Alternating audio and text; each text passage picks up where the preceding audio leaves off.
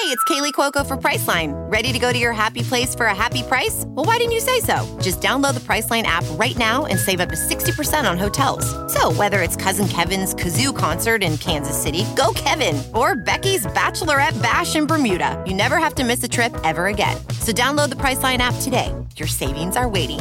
Go to your happy place for a happy price. Go to your happy price, Priceline. Some people just know the best rate for you is a rate based on you with Allstate. Not one based on Carol. She's more focused on hitting a high note than the car in front of her. Why pay a rate based on anyone else? Get one based on you with DriveWise from Allstate. Not available in Alaska or California, subject to terms and conditions. Rates are determined by several factors, which vary by state. In some states, participation in DriveWise allows Allstate to use your driving data for purposes of rating. While in some states, your rate could increase with high-risk driving. Generally, safer drivers will save with DriveWise. Allstate Fire and Casualty Insurance Company and affiliates, Northbrook, Illinois. From the halls of assembly, you'll hear us scream and shout. Our love of Indiana is manic and devout. Archie and his boys, we discuss in unique manner. We won't be satisfied until we hang another banner.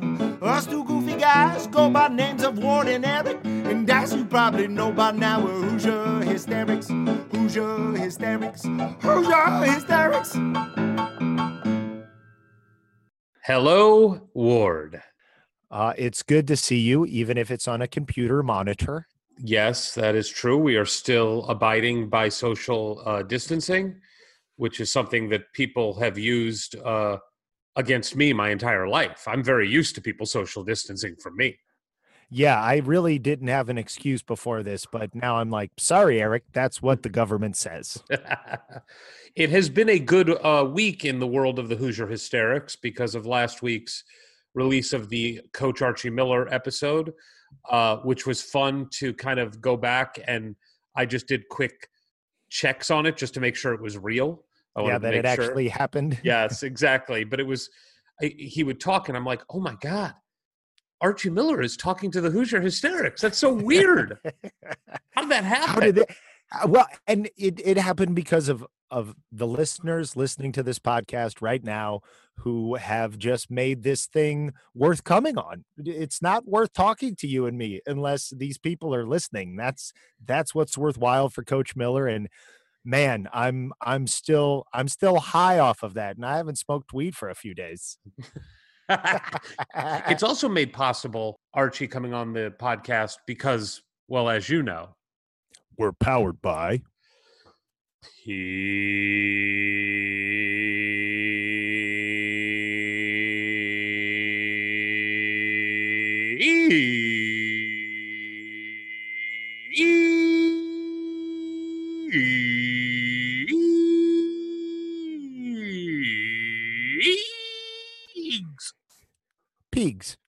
I just do that now as a button just so they make sure they know what you said. This is a first, but someone either on the message board or on Twitter said that the next time we tape a Reasonable Rabbi episode, they want to hear the pig siren call.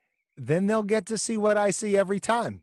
Hey, I am nothing if not for the people. I will say, because I've seen your face do that dozens and dozens of times now, my eyes sort of gravitated above you to your virtual background where Coach Miller is on the sidelines, and he's probably saying something to a player or a referee, and his mouth is open. So I had a few moments of imagining it was the pigs coming out of his mouth, and that's a pretty good visual too. That is good. Can you imagine? I mean, that's when you really get them loosened up. Well, listen, as everyone out there knows, let's get the business out of the way. This podcast is for free. All of it, which I'm sure many people wish that it would just go away, but it's for free. So yeah, it's going to be why it hangs around. Yeah, exactly. I think people wish we would charge for it so then it would just go away. But it is for free, and it will always be for free, our podcast. And we have rejected the idea of doing advertisements, straight ads for it. We have not done any of that yet. We like to be able to promote the especially local Bloomington businesses that we love, like Zagreb's and Buffalo's and so many others. But there are some costs to running the podcast. And we made a deal with a glassware company that makes beautiful IU glassware. By the way, there's been some confusion. We are not selling Hoosier Hysterics glassware. Believe it or not, yes, that is not something we have put our faces on. We figure it's enough that some people have bought the T-shirts. The last thing people need is to be staring at our faces when consuming a beverage. No, you want an appetite, even if it's for a drink. In fact, sometimes people stare at our faces and then are forced to go drink something. Well, then maybe it'll work. Maybe it'll work. But I will say, regardless, don't miss a chance to have a piece of Hoosier history. Purchase your exclusive historic IU glassware today at collegegradshop.clam. Damn! Oh, .clam! God! .clam! .clam. Yes. We tried to get .clam, but that was taken. So we went with collegegradshop.com / from bottom left to upper right. Yep. collegegradshop.com / hysterics with all the letters. Why are there 2 slashes? Well, it's because he and Axel didn't get along so well. Like, why would they do that? Why would they make 2 slashes? Why didn't they when Bill Gates and Steve Jobs were making computers, when they were just in a garage somewhere? You're blaming them for the 2 slashes? Yeah, I blame them. I think that they made 2 slashes. Why didn't they just leave it off? My God, Steve Jobs would change the charger every 2 years. We'd have to go out and buy different things. He got rid of the headphone jack. Why didn't he just get rid of one of the slashes? Well, we should blame Al Gore too. He invented the internet, so he's got to carry part of that load. By the way, did you say collegegradshop.clam / hysterics? You did, right? Yeah. Okay. .clam. Yeah, I told him, yeah, .clam. We'll try to buy that too when we get the Twitter handle with all the letters, but we have all the letters in hysterics. I said that too earlier, but you missed it, so maybe the listeners did as well. Yeah, I wasn't paying attention. I've been drinking. These are my go-to. I go with the pint glasses. You can get the tumblers or the wine glasses, but I want as much liquid as possible in there for my cold brew, for my Coke Zero, for my ice waters, and that's all I use now. The children have asked to use. My daughter, she's 10. I've allowed her to, but with very stern warnings of how careful she needs to be with them, because they are my prized possession on the kitchen front.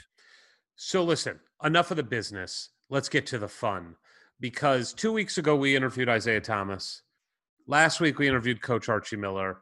And we are just, it seems like we've been on this yellow brick road of legendary Hoosiers since we started this, but these last 3 weeks have put it on a different level. And the guy that we get to interview today, and we did this interview a couple weeks back, he's the first Hoosier hero for me. He's our childhood hero. Yes, he was the one who kind of set the standard. He's the one. I sent out a tweet like this. If you look up IU basketball in the encyclopedia, hard pressed to find another image that you would put there for what Indiana basketball means. Yeah, and beyond IU, as coming up in the state and being a state basketball legend in that, right? There could be other arguments made for other people, but you can't say anybody deserves that entry in the dictionary more than him. And as you and I did our research on it, I'm sorry, encyclopedia dictionaries don't have pictures, and let's be honest, there's not encyclopedias anymore. If you looked up the Wikipedia entry of Indiana basketball, it would have a picture of Ward and I. Oh, God, well, it's Wikipedia. It's Wikipedia. Oh. We could just edit it. That's what I'm saying. We'll just make it so. If one of our listeners does that, we'll send you a free T-shirt and a glass. I'll buy you a glass. Okay. Yeah. One glass. I was saying I'm not going to give up any of my glasses. I'll buy you one glass. Listen, I do want to make this point of business though. The COVID stuff, everything. Ward and I being separated for a lot of this stuff, we've had to change up how we do these interviews. And the first 15 minutes or so of this interview, 15, 20 minutes, the audio quality is not up to the level that we normally like to have it at. So I think it's a function of everybody streaming at the same time. So it's just difficult for us to get that secure connection. We apologize, but it does get remarkably better about 15, 20 minutes in. So please stick with it, because the meat of this conversation is a full course meal if you stick around for it. I had to go with that metaphor once I laid it out there. Let's just let them listen to the guy they came here to listen to, not us two yahoos. Hoosier Hysterics. Hoosier Hysterics. Ladies and gentlemen, boys and girls, I'm anxious about this one. I'd even say I'm nervous about this one. Eric, tell everybody who's on the line with us. We are going right to Mount Rushmore of Indiana. That is what we are doing. I'm going to break this intro up into two parts, some stats and some awards. We are talking to a gentleman who for Chrysler High School in Newcastle, Indiana, averaged 37.7 points per game as a senior, won Mr. Basketball in the state of Indiana, went to Indiana University where he scored 2,438 points, which was an Indiana record when he graduated, is now second all-time. He is the fifth leading scorer all-time in the Big Ten, and keep in mind, only a three-point line for one of those years. He is number one all-time in threes for a season at Indiana at 107, number one all-time for a season in three-point percentage at 53%, number one all-time in free throw percentage, 11th all-time in assists, second all-time in steals. He has the fifth best Big Ten season field goal percentage of all time. This gentleman was a guard at 60.6%.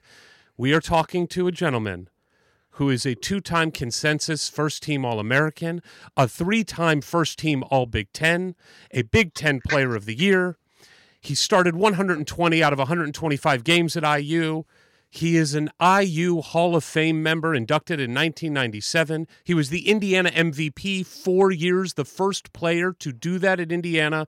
He was, of course, a Big Ten champion and a national champion in 1987.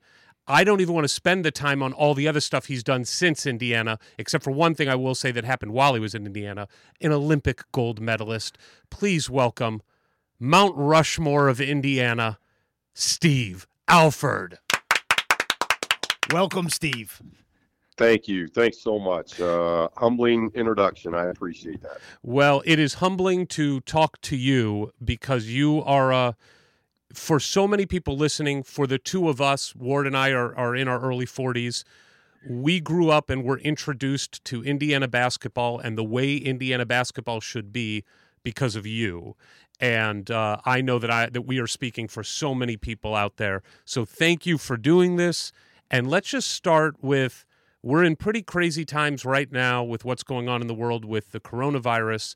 Tell us what you're doing right now, Steve, and how it's impacting your current job.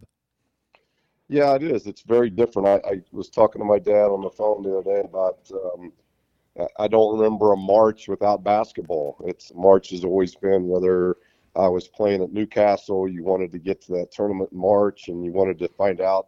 I was very blessed. I got an opportunity to play in the one class era. Yes. Where there was 350-odd schools competing for one championship, and you just wanted to know what your sectional bracket looked like, and would you play the first or second game of the regional if you were able to advance, and so on. And I was telling him that it's just, I can't remember a time where March didn't have basketball. And so very just odd, eerie times. And now with this 14 kind of across the country doing a 14-day quarantine, and been able to spend a lot of family time. My daughter and her fiance are living with Tanya and I for the time being until their wedding in June. So spending some time with that. My middle son, Bryce, or second child rather, youngest son, Bryce, just got home from Germany, and his wife are in Scottsdale. And then my oldest son, Corey, and his wife, Haley. Corey's on my staff here. So we get to see them a little bit. We're letting Bryce do his quarantine in Scottsdale after being overseas, and hopefully we'll get together with him. But it's been a time too. I reflect back on my time with my dad, and I averaged 1 point a game my freshman year. I can remember going into him and just telling him, look, something's got to change. I want to be the best you've ever coached. I don't want to be just another player. And I can remember that's when he looked across the desk and said, that's great. Then things have got to change on how you go about working at the game. And I always found that odd, and we kind of laugh about it now because I always felt like I was a gym rat, and I was in the gym all the time.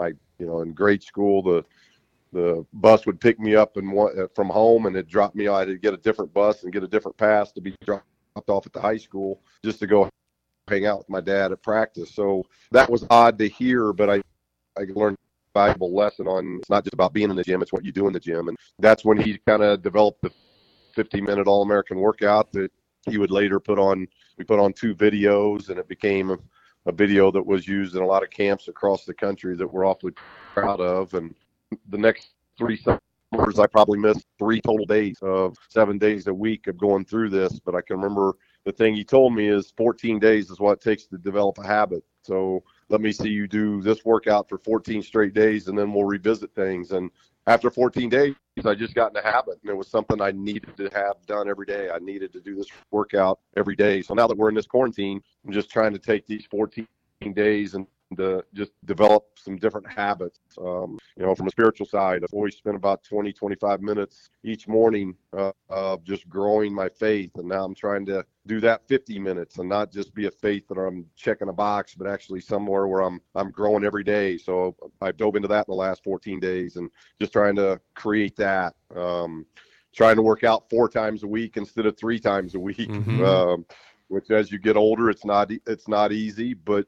just trying to establish that habit as well. And then, I've never been the most patient guy. I like getting results quickly, and just trying to work on being more patient and spending a little bit more time here with my family and enjoying that time as we go through this, and just trying to listen to what the leaders are saying of our country, that hopefully we can get through this sooner than later. Amen. Now, we'll talk more about you and your father, obviously. That was such an incredible relationship growing up and beyond. But we did hear a story that your mom gets some credit for developing your shooting touch that involved cans of Pringles. Can you tell our listeners about the early origin of your shooting touch? Yeah, I've just always, I was always hanging out inside as a youngster, especially in the winter months in Indiana. And if I wasn't at my dad's, practice, it always had to involve some kind of just basketball or doing something with the ball. I wasn't one of those kids that we didn't have video games when I was growing. Atari, I think, came into play when I was young, but there just wasn't video games like there is today. So if you couldn't go outside, it had to do something with the ball. And I can remember I loved Pringles growing up, and just one day she emptied out a can of Pringles and put it in the middle of the floor and gave me some ping pong balls. And next thing I know, I'm doing different kind of games of painting the ping pong balls different colors. Lakers were purple and Celtics were green. And I did that with NBA teams, and then made up crazy games of just shooting ping pong balls. And Pringles, to this day, it's a clinic thing that I do for my camps, of just doing things as a young person, of developing touch. And so it was something I started by putting it up against a sliding glass door to where I had the bank. Mm-hmm. And then I learned to bring it away from that to where you had no ability to bank. And it's little things like that I do think had a lot to do with me learning touch, because I wasn't gifted athletically, but I was gifted with very good hand-eye and a touch that was very good. I knew we were very similar, Steve. We just had one little difference. I would empty out the Pringles containers too. I would just eat the chips and move on to the next one. That's all I did. I didn't do the touch thing. I just ate the Pringles. Yeah, you just forgot one minor detail. That's it. Just that one minor detail, and then always wondered why my touch wasn't so good. So let's talk about your childhood growing up in the great state of Indiana. It's a basketball state. Who were your and when you were a kid, man, you had some great Indiana University Hoosiers to look to as great basketball players. Were there players when you were a kid that you looked up to and wanted to emulate or really idolized? No, there's no question. I grew up in a great area. My dad was in the early 70s the head coach at Martinsville High School, and Jerry Seasteen was coming through during that time. And so I could look at Jerry to see, he's about 6'1", and I watched how those were guys I wanted to emulate, because I knew I wasn't going to be 6'8" or 6'9", and I saw how hard he worked. And I can remember going to the Martinsville Park and watching him in the summer play pickup games, and then obviously all the practices and games that my dad coached him in.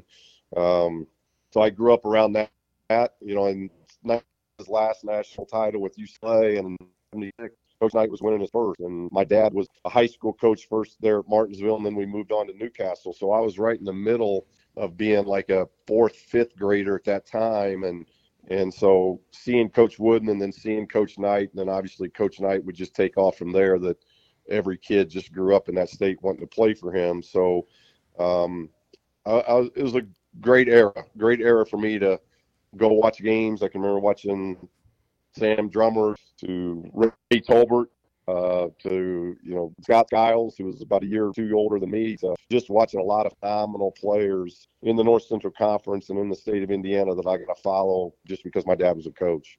Now, you did get down to Coach Knight's basketball camp as a kid. What lasting impact did that have on you as a player, and how much did that determine for you that that's the coach you wanted to go play for? Well, I started going as a third grader. Chad Tucker, his dad, was the head coach at Cloverdale at the time, and my dad was the basketball coach at Martinsville, so we got to go a year early. So actually, Chad and I got to go in third grade instead of fourth grade, and I can remember Chad and I being in the same dorm room. I don't think we spoke that whole week. We were scared to death. And, the scrawniest kids there, but I learned about the campus just every summer of making that walk to Assembly Hall, and then seeing Coach Knight come in and do lectures and seeing him at night. And then obviously each summer that we went, it seemed like the persona of Coach and what he was doing was getting greater and greater. By the time I got into high school, I knew that's where I wanted to go. And that's for somebody that was highly recruited. I never took an official visit anywhere, including Indiana. It was really Coach Knight just calling me up one day and Dad pulling me from the lunchroom and calling him back and saying, yeah, I want to come. So it was pretty easy recruiting on his part because that's where I wanted to go. So you mentioned the beauty of the single-class basketball system that used to be the case in Indiana. Talk us through your senior year going to semi-state where you turned in a performance for the ages, but it did not quite equate to team success. But just walk us through what it was like playing. I believe that game was at Hinkle Fieldhouse, and what that whole environment was like and what that game was like for you. Well, it was the whole era of, just chasing one championship. It's more everybody runs the same lane on the same track, and everybody gets the blue ribbon. You just get a bunch of participation ribbons. And in my era, you actually had to win the game to get a blue ribbon. And I like the idea of it. I think of what's happened now in class basketball, a lot of those rivalries are gone that used to be there. And we were able to win the sectional and regional that year and get to the semi-state, which was in the historic Hinkle Fieldhouse. And I'll remember that day for a long, long time because we played a very, very, very good Broad Ripple team, beat them in a very difficult game, and then had to turn around. We got the bad break of having to play the second game, which that's part of the Hoosier hysteria. And Connorsville got to play a morning game where they won in a blowout, and then we lost to Connorsville in a good, hard-fought game that night, and Connorsville would end up winning the state championship. But it's a day I'll remember because it's a day where I was 36 for 36 at the free throw line, and and yet it's a day I remember because it ended my high school career. That day was bittersweet because I had very good performances, but it was also the end of my high school career as well. Well, I want to just take a quick step back to playing in the Newcastle Chrysler Gym, the biggest in the country, just on any given Friday night when a rival comes to town. What was it like? Well, it was the largest and finest field house anywhere in the world. And to be able to call that my home gym and practice there every morning before school and get my individual workouts done and do the things that I did for so many times in that gym was special. And when Dad took the job there, one of the things I told him was that I want this place to be sold out. And my junior and senior year, we sold out just about every home game. So to do that in a community of only 18,000 people is saying something when you're putting almost 10,000 up in a gym. But that was that era. You played on only Friday and Saturday nights. which is much different than what they do now. Now they play on, I think, some Tuesdays and Wednesdays, and we didn't do that when I played. It was all Friday and Saturday, so it was kind of like the football situation where you get all week. Business people get all week to get geared up for those games. And probably the weekend I remember the most is on a Friday night. Marion and Coach Green and James Blackman, who was a good friend of mine, who later played at Kentucky, and they came in on Friday night. And then Scotty Hicks, who went and played from Cathedral, that went and played at Notre Dame. We had 10,000 in on Friday and then another 10,000 on Saturday. So in one weekend, we played in front of 20,000 people. And it was just such a blessing because most high school kids don't ever get to play in front of 20,000 if you played 4 years. And I got to do that in one weekend. So it was very special. This is going to be a weird question to answer, but I got to ask it. You were a folk hero before you ever stepped foot into Bloomington. You had built up a bit of a legend because of what you did on the high school scene. You never scored less than 20 points in any game your last 2 years in high school. Did you have any sense of what you meant to the state before you came to Indiana, or were you able to just kind of laser focus on getting better? What was it like, basically, to be Steve Alford coming into Bloomington in 1983? Yeah, I think I give Newcastle a lot of credit for that because the people that I was with were my friends, or whether it was teachers or administrators at the high school or just friends of the family. As I look back, they did an incredible job of not making me feel like that. They kept me grounded. They understood the work that I had to continue to put in, whether it was the classroom, whether it was just maturing as a young man, whether it was working on my game every day. Newcastle was a incredible community that kept me grounded and kept me appreciative of being a blue collar town that just you had to work for everything. And obviously the Chrysler plant there in town had a lot to do with that mindset. So, and then I think once I lost and my career was over at Newcastle, Mom and Dad did a really good job of getting me focused right away. We lost in March, and Dad said, "Hey, we got to start tomorrow. You got till August until you got to report to Indiana, and we got to get busy. And because your workouts have got to change, and they've got to now, you got to get ready for what Indiana is going to be like." So, I think being in a community like Newcastle, and then having a set of parents like I had and Mom and Dad, they all hand in hand did a phenomenal job of, one, keeping me grounded when those things hit me at a very early age, and yet doing a really good job of preparing me for the future that was waiting in Bloomington. And then I think, I had a church, I had a faith, and I think that helped me more than anything.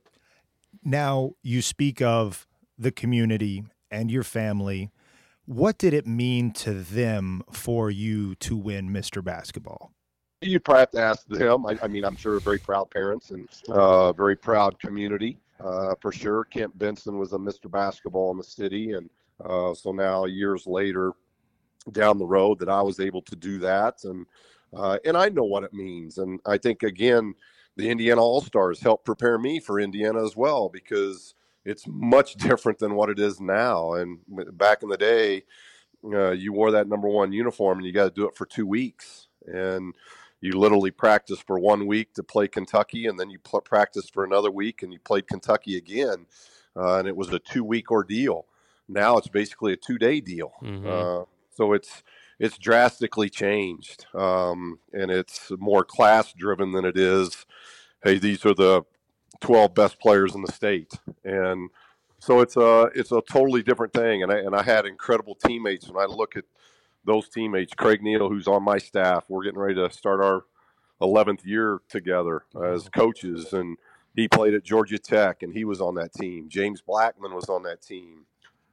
Chad Tucker, and the list just goes on and on of the incredible players. Scotty Hicks, and it's just an incredible group that I got to be around for 2 weeks, and you got a good taste of what college was going to be like just with being around those guys. So you have all that preparation. You've committed to Coach Knight and Indiana. You get to campus. You're a coach's son. You know what hard work is all about. but then you get to be in a coach night practice. We always hear about the difference between the high school level and the college level. Tell us the difference between practices that you knew and then playing for coach night and what your first practices were like. Yeah, and I give Coach a great deal of credit. That was an era, again, a little different than what we're in now, where you don't have contact with coaches. So I didn't get on campus until August and really could not have contact with the coaches until practice started on the 15th of October. Everything was basically done with our trainer, Tim Garl, and your conditioning. We had no strength coach back then, so you kind of lifted weights on your own and as a team, really not knowing what you're doing. But Tim kind of ran the conditioning side of it, and we played pickup. And I did individual workouts. But so Coach Knight I was a month and a half in. There were almost 2 months before you really on the court with the guy you were going to play with, just because of the rules. And I can remember, if it wasn't the 15th, it was definitely the 16th or 17th. One of the very early practices, we're shooting free throws, and he came up behind me, and I can remember him saying, "So you're Mr. Basketball." And I kind of laughed a little bit, and I said, "Yeah, I guess." And he hit me on the back of my head with one of those championship rings that he always wore. It rang a little bit, and he said, "Well, just so you know, I've coached a lot of those, and I'll coach many more after this. So let's focus on what we got to do." And so I think it was just a great message on, I really don't care what you've done in high school. This is a different level. You've got to focus on getting better every day and doing it at a higher level. And I think he gave me great perspective right from day one. Now, the team had just lost Randy Whitman, Ted Kitchell, a lot of the great guys from the 81 championship team, and it's kind of a changing of the guard. How were you able to earn the trust of Coach so quickly that you were very soon inserted into the starting lineup and off and running? Yeah, again, my dad helped really prepare me for Indiana. All the times that we came down to Bloomington to watch practice, he would, I think once a year, Coach would invite our team down to practice, and Dad would always do that, whether he was at Martinsville or Newcastle. So I was around a lot of Indiana practices, probably more than any other individual that was recruited there. So I saw a lot of practices. I saw a lot of games. I watched every single game on TV. I watched every single Coach Knight TV show. And my dad, being my coach, he was very, very hard on me. He was difficult and tough on me, and I think he gave me a blueprint of how to become a better player each and every year, not just to be a good player, but to try to be one of those special players. You had to really understand the game. And so I think I had a pretty good understanding, even though it might have been a different level and a different system. I could pick up things pretty quickly just because I was a coach's kid and I was taught very, very well. And then I was just fortunate. I got down there. I was with a really good recruiting class, Marty Simmons, Daryl Thomas, Todd Meyer, myself. It was a very good recruiting class. And we weren't supposed to do much that year because, as you were mentioning, it was a rebuild year almost because of all the great players that had left the year before. So there wasn't a lot of, I think, outside expectation. But again, it's Indiana, so there's always expectations. But we were just a team that really bonded, really had some good freshmen that were helping the upperclassmen, and upperclassmen that might not have got a lot of playing time early on. Now they were playing, and it ended up being an outstanding year going to the Elite Eight. So before we get into the game that got you to the Elite Eight, I want to just ask you to give us a little taste of a couple of your teammates. Specifically, we want to know your take when you first met Uwe Blab and also when you met Dan Dockich. Well, those guys were roommates, and they were juniors, so they were upperclassmen, and they were going to play a much bigger role than what they'd had played in the year before. So I really looked to those guys because they knew, and they did a great job. Both of them probably closer to Dan just because he was a guard, and Uwe was usually at the other end being a center. But those guys, I think, did a really good job that my first year of just being good leaders and helping the guys, the young guys, know what to expect because it is different. One, it's different playing for Coach Knight, But it's different playing in the Big Ten and playing the schedule that we were going to have to play. So I thought those guys did a really good job of helping the young guys understand that. There comes a time for many players that go from high school to college where they start talking about how the game starts to slow down for them a little bit, and they really get their feet under them. There's only so much you can tell from looking at box scores and statistics. I did notice that you guys played in your freshman year, Illinois, who's ranked number 9 in the country, and you go off for 29 points in really one of your first big breakout games from a scoring perspective at Indiana. Was there a point in your freshman year where you felt things kind of come together for you? Yeah, I don't know. I don't know if it was a certain game. I'd have to reflect back. I think I was pretty consistent in my first year. I can't remember. I led the country at the foul line either my first or second year. I thought it was my first year. So first year you did. I kind of just, once I got the opportunity to start and play a vital role about 3 games in, I just think I tried to learn as much as I could and work as hard as I could in practice. I don't know if it was really one game. I think it was just getting more familiar with what Coach wanted to do and what he expected of us, and just learning that system. Well, you guys have a surprisingly good regular season. You finished 20-8, 13-5 in conference. Kind of underrated in the rankings all year, but you do get a number 4 seed, take care of business against Richmond, and then you're going up against the juggernaut that is early 80s, mid 80s North Carolina.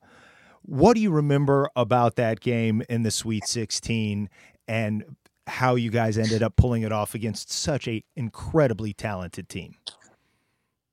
Well, it was an incredibly talented team. I think a lot of that credit, majority of that credit goes to Coach and what he wanted to do in that game. I can remember him saying right from the beginning, we're going to attack the press and we're going to look to score, and we're not going to slow the game up. We're going to attack that press to get good shots. And if you watch that game film, we really hurt their press, and we got a lot of good shots.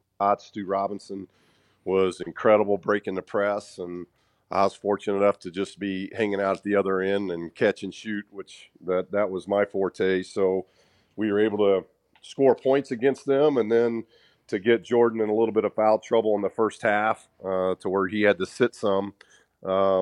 That always helps when you don't have a guy like that on the court. I'd much rather him be sitting next to Coach Smith than out on the court. But it was just one of those things where everything clicked for us. We defended pretty well in that game, and we obviously were able to score attacking that press, and that helped. Well, wait a minute, though.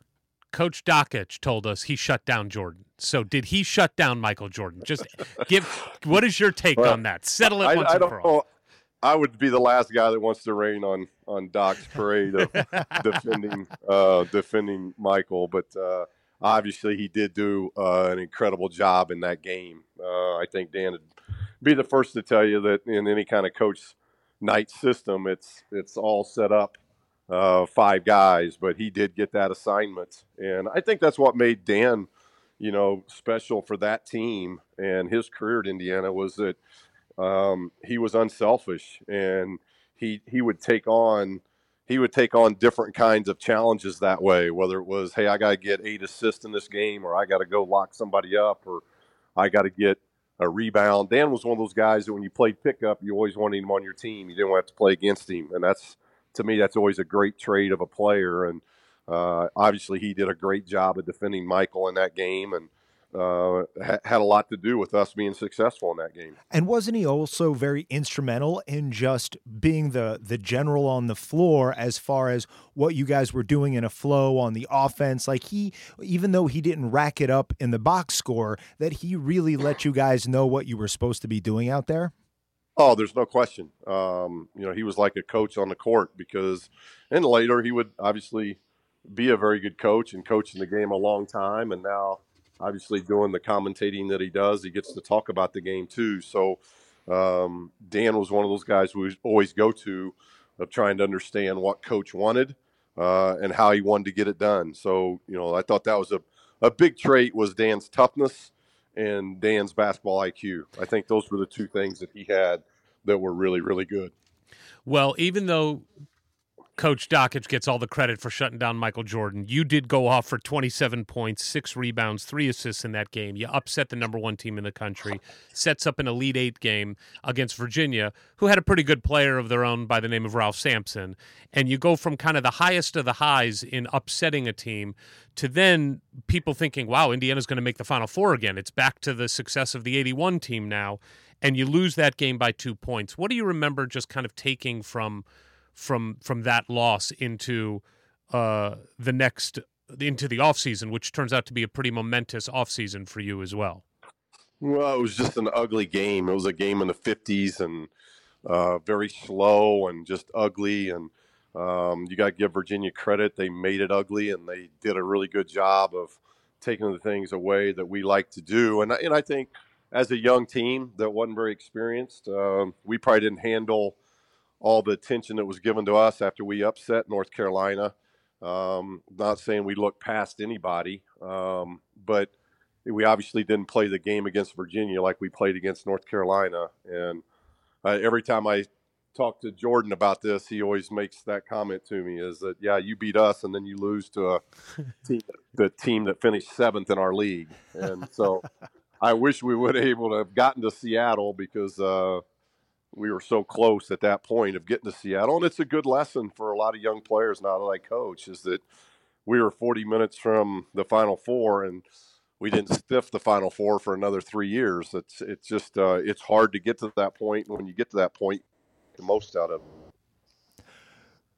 So it's summertime, and normally the summertime, maybe you can take your foot off the gas a little or just focus on how you want to develop your game for the next season.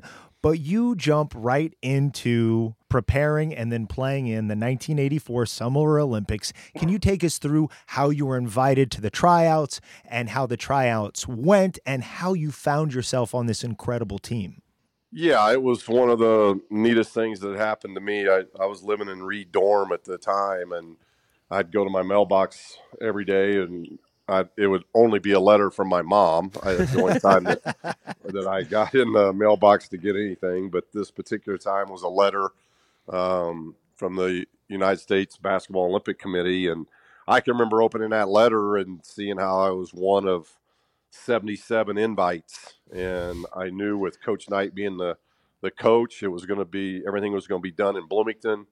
And so the irony behind all of it was that as a third grader, I was at basketball camp in the field house, and that's connected to Assembly Hall.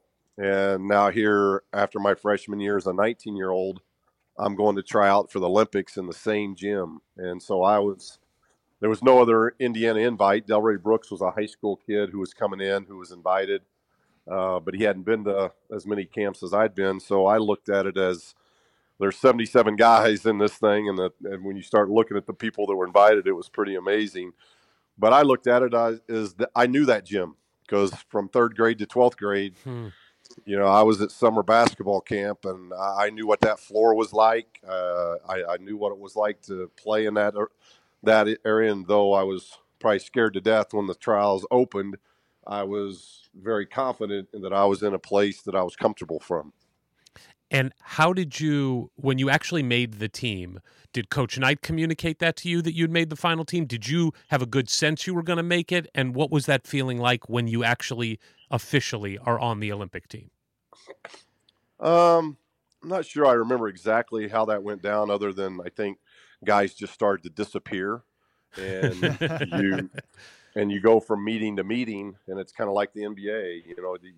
You find out who gets cut. I was cut twice, so you find out who gets cut by guys that don't show up to the next meeting. And, all of a sudden you look around and there's 12, and so you understand that, something special just happened. And I think it was the deal where I was very fortunate in that sometimes in trials and tryouts, you play well, sometimes you don't. And obviously as a 19-year-old, I was going to have to play well.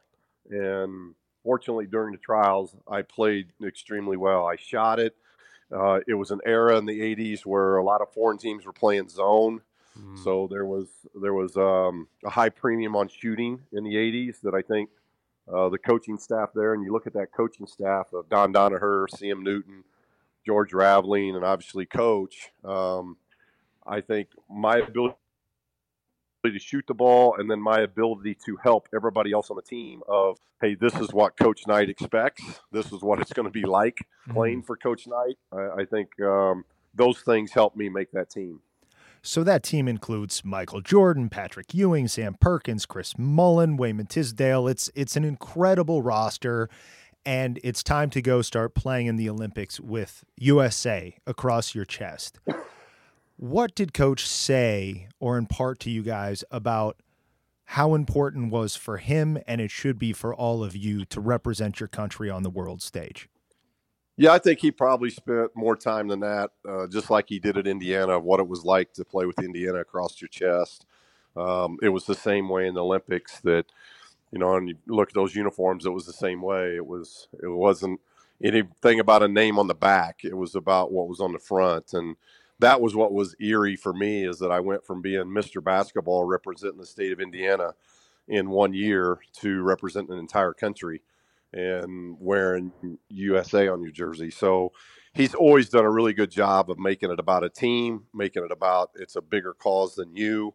And I think he did a phenomenal job when you take all the characters and personalities and different guys that have been coached a different way, and in a 3-month frame, molding that into the team that it was, because it was a team that not only did we not lose in the Olympics, we played 7 All-Star games against NBA talent, and we never lost any of those games either. So, Steve, you've got such a unique perspective here that we have to just take a moment to ask. Obviously, at this stage, Michael Jordan wasn't what Michael Jordan is now, but he was well on his way. Back-to-back National Player of the Year in college. You did have some leverage on him because you guys did beat him in the Sweet 16. Ended his career. But that's true. But what was it like to play with Michael Jordan? Give us a firsthand account of how good he was, and what is maybe something that fans don't necessarily know about Michael that you got to see in practice or in the locker room. Well, I think the fans probably know it now, but it was just, I had a eyewitness to it, not just hearsay or today's world of social media.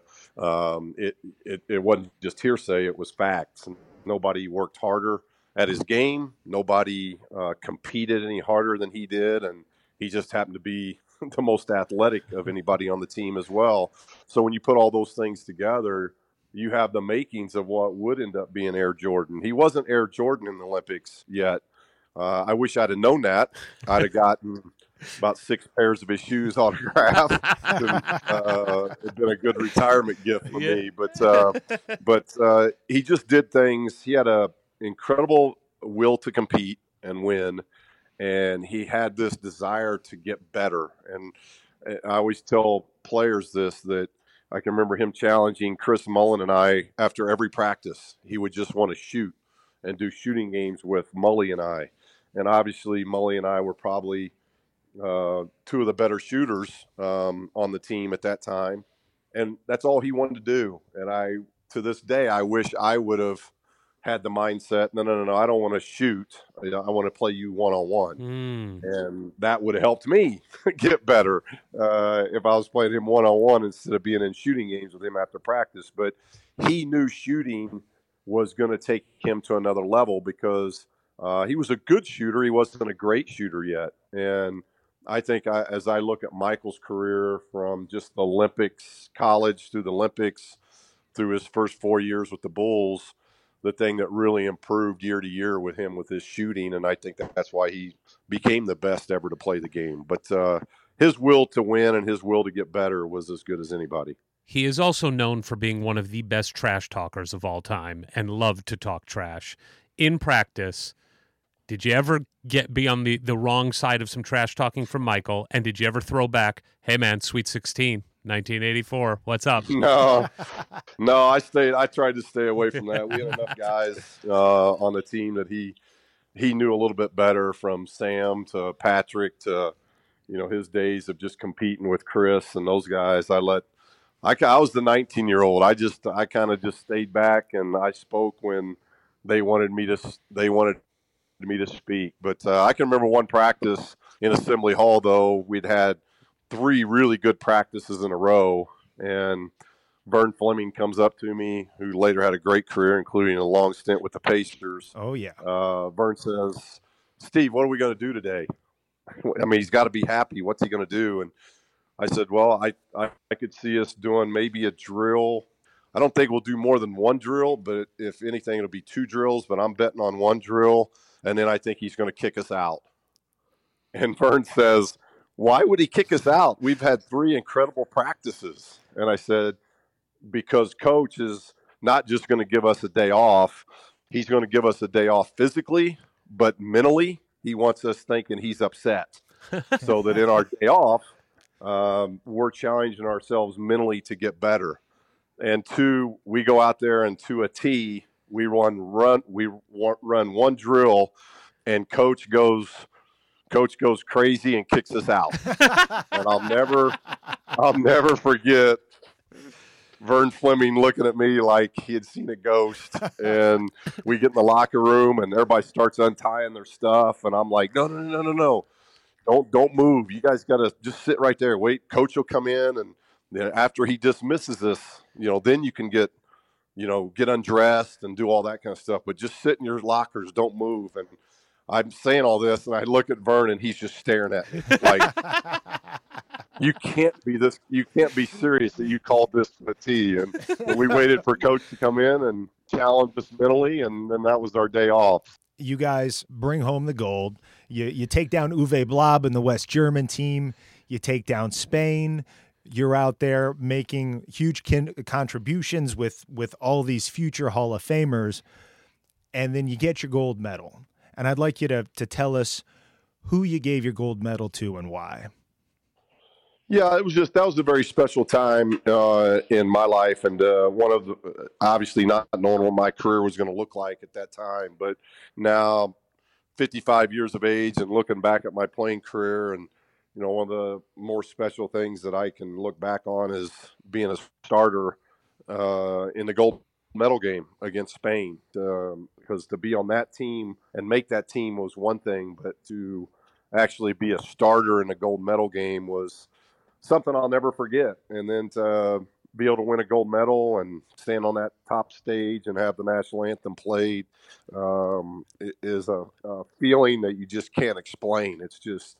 It's beyond what your imagination could be of what just sitting there listening to your national anthem and the emotion that comes over you when you're representing your entire country. And then obviously it was just 1 year prior where I'd lost the semi-state final, so I didn't win a state championship for my dad. And so when I got back, that's one of the things I did was present him the gold medal in a sold-out Newcastle Chrysler High School Fieldhouse. It was amazing. The homecoming that I got. We drove cross country because my mom and dad were out there, and Tanya was out there, and we actually, my mom and dad and brother, we all drove back from L.A., and that homecoming from the exit of 70 and State Road 3 all the way to my house and then to Newcastle Fieldhouse was something I'll never forget. To put a pin in the Olympic experience, because I know you are too humble and too team first to do it, but like you said, you weren't just on the team. You didn't just start. I just want to put a couple stats that maybe you haven't even thought about. Only 5 Hoosiers in the history of Indiana University basketball have ever played for the U.S. Olympic team. Only 5. You are one of the 5. You scored in double digits. You averaged double digits in the Olympic run. Only Michael Jordan, Patrick Ewing, and Chris Mullin were the only other 3 players on the team that averaged double figures. You averaged 10.3 points a game. You outscored Michael Jordan in 2 of your Olympic games, which I just have to point out. And in the gold medal game, you scored 10 points. I mean, just like if that was all your career, it would be enough. But it wasn't, and now you enter into your sophomore year at Indiana, whereas especially coming after that freshman year and an Olympic gold medal, well, not just you won it, but Coach Knight won it. Expectations are clearly very high. Most of the team comes back, and joining the team are Winston Morgan, who was injured the year before, so he's back, and this incredible, hyped recruit, Delray Brooks, joins the team. And the season starts with an opening game against a rival, Louisville, at Assembly Hall. And that game does not go the way anybody wants. Indiana turns the ball over 25 times and we lose the game. What do you remember just from the end of the Olympics to now starting your sophomore year? What were you expecting heading into that year? Yeah, again, I think just mentally a little wore down, but I think by the time the season started, I was fine. And we actually, if I remember, we started that season pretty well. You did. I think through 11, 12 games, we may have only lost 1 or 2 games. Including 3-1 in the Big Ten. You started 3-1. Yeah. 9 so and we started extremely well, and then we lost Mike Giomi. And that was a huge departure. Losing Giomi and losing him at the time that we lost him was a 6'10" kid that was a power forward that could run the floor, could score, could rebound. I think he was our leading rebounder at the time. And so I think that drastically changed things for us because our lineups changed and people defended me differently as well. All of a sudden I was getting power forwards guarding me, guys that were 6'7", 6'8", and I didn't handle that very well. It was an eye-opening experience for me because I'd never had to really play against that kind of length and size before. It was usually a guard guarding me. So it was a good learning experience for me. And so we had a very rough Big Ten from that 4th game on. And then we kind of hit stride late and made a good run in the NIT before losing to UCLA.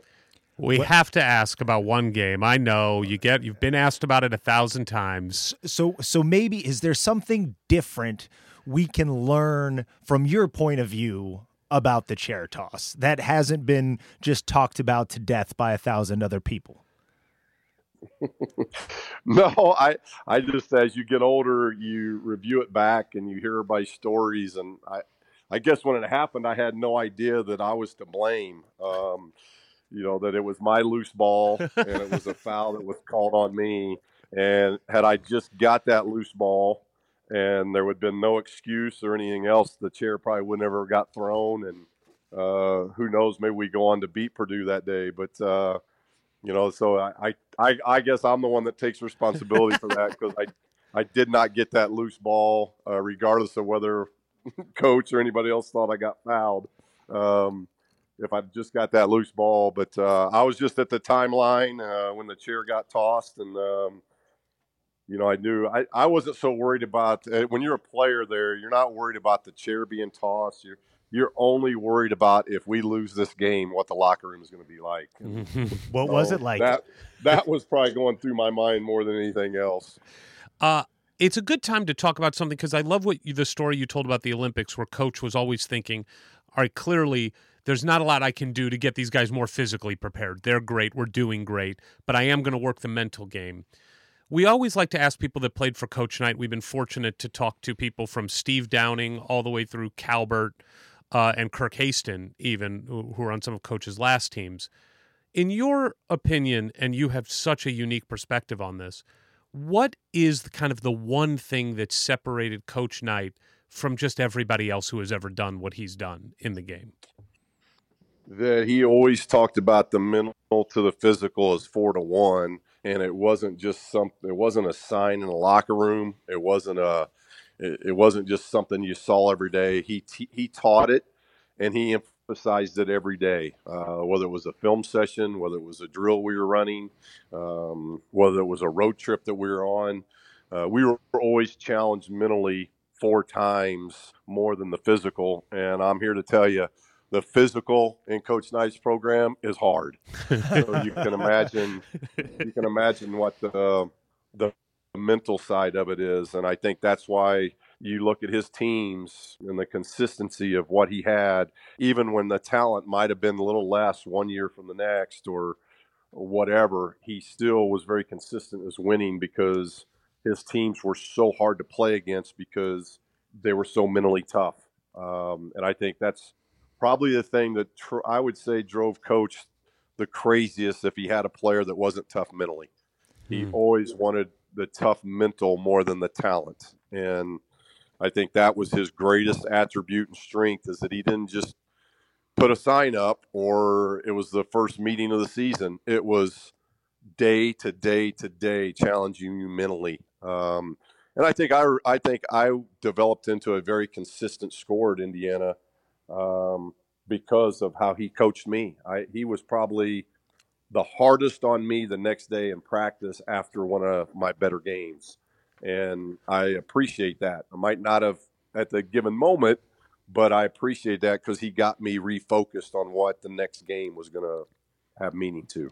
So to dive into just a little piece of minutia that always fascinated me, that year you ended the year, even though it was a difficult year, you did go to the championship game of the NIT where you ironically lose to UCLA and Reggie Miller, who is an interesting person in the path of Steve Alford, as we can talk about maybe at the end of your college career.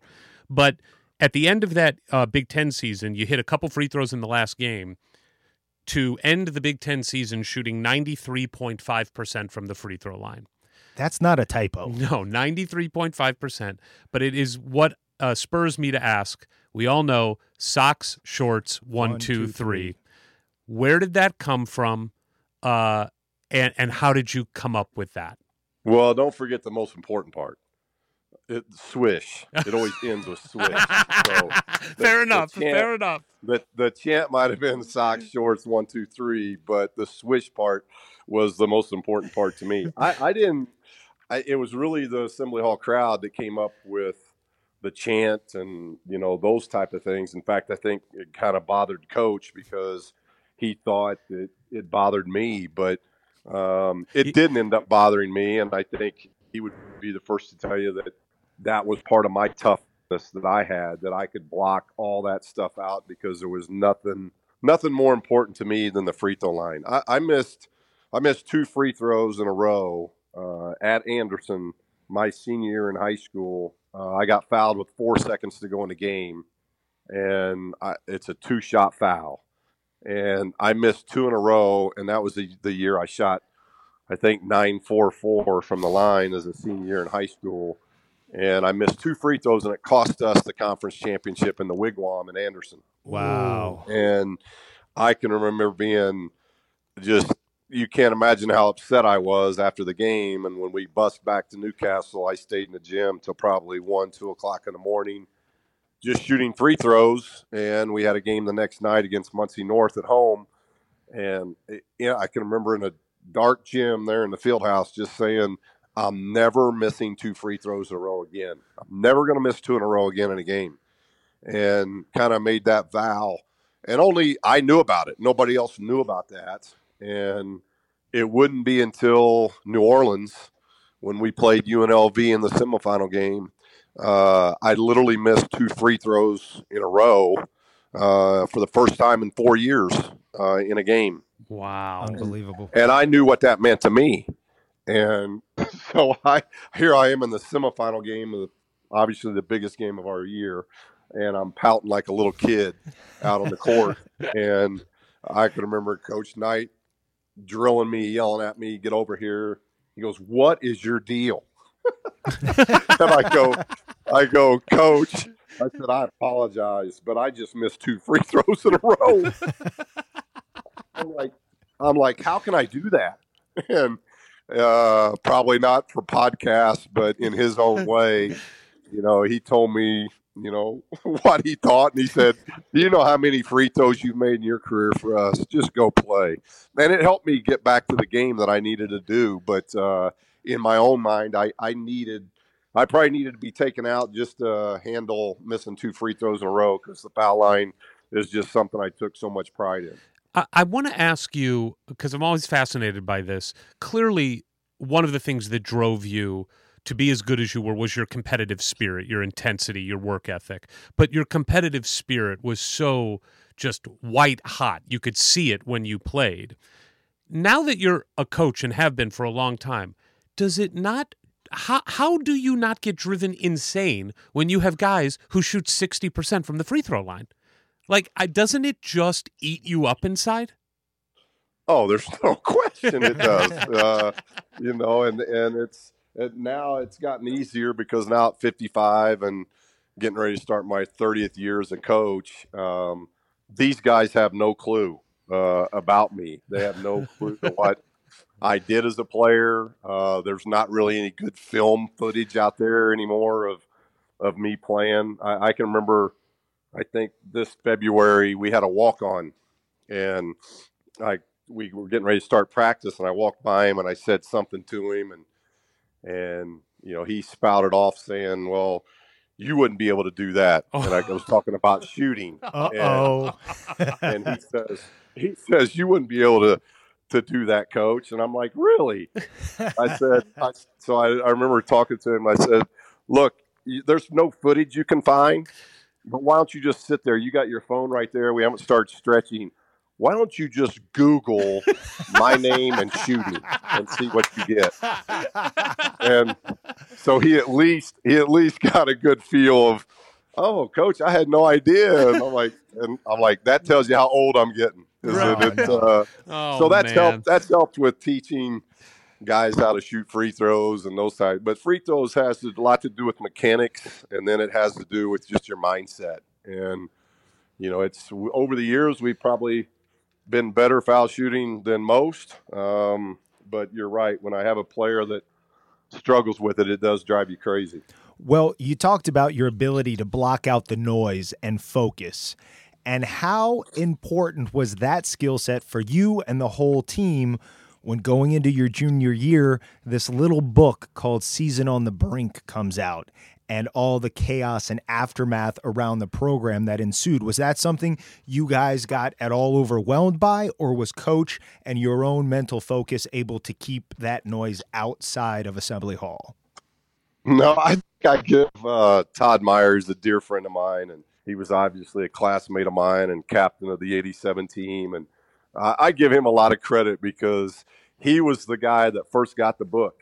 And Coach would never, if Coach knew all this, he'd get gone crazy at the time. But Todd would always be the guy that would just start laughing, and we wouldn't know what he's laughing about. And then he'd show us excerpts in the book of, look at this part, look at this part, look at this part. And so it was really, as I remember it as a player, the book was more of a comic relief to the players that, hey, look, they're talking about the big wheel, and we ate the big wheel every meal, so we thought that that was crazy that we had to do that, but now here it is in book form. And there's parts in there about Damon, who was the 8th grade phenom, and talking about him. And so I can just remember it being more comical than it was anything else. And Todd had a lot to do with that, of just bringing humor to it. Well, there was another, I don't want to call it a book, but another publication that came out that year that caused a bunch of controversy, which was a certain calendar that got put out by a sorority. Yeah. That you were... that hurt more than the book did. Yes. So let's talk about that, because in reading, when you go back and read the story of the calendar, you just shake your head and you go, is the NCAA this messed up? I mean, we all know they're messed up. But when you read about this and how this could possibly have been a bad thing, it just boggles your mind. But walk us through what you remember of that, and then the very real consequence that it had for you in missing a game, and a very specific, important game.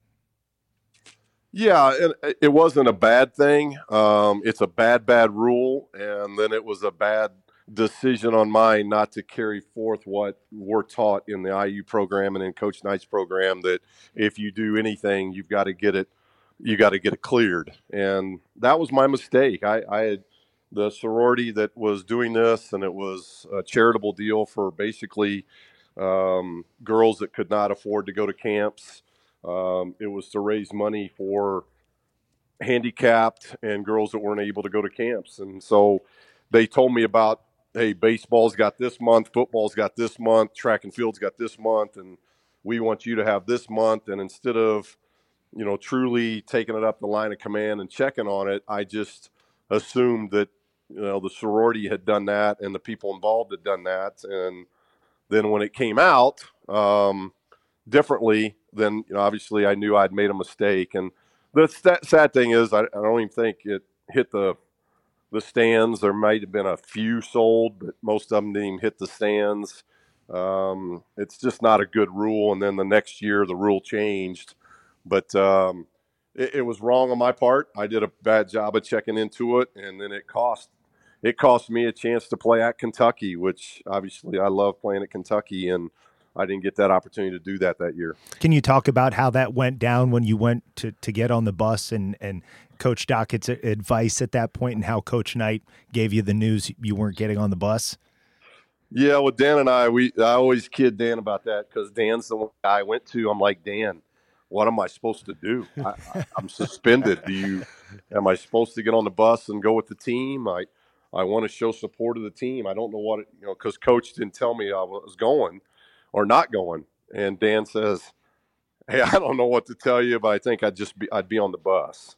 And so I was on the bus, and Coach always made a point that as you come off the bus, he kind of hits you on the back or let's go, boy, that kind of thing. And he's doing that. So I'm just sitting there trying to get off the bus going, oh, gosh, what's this going to do with me? And it was a pat, and then it was a grab.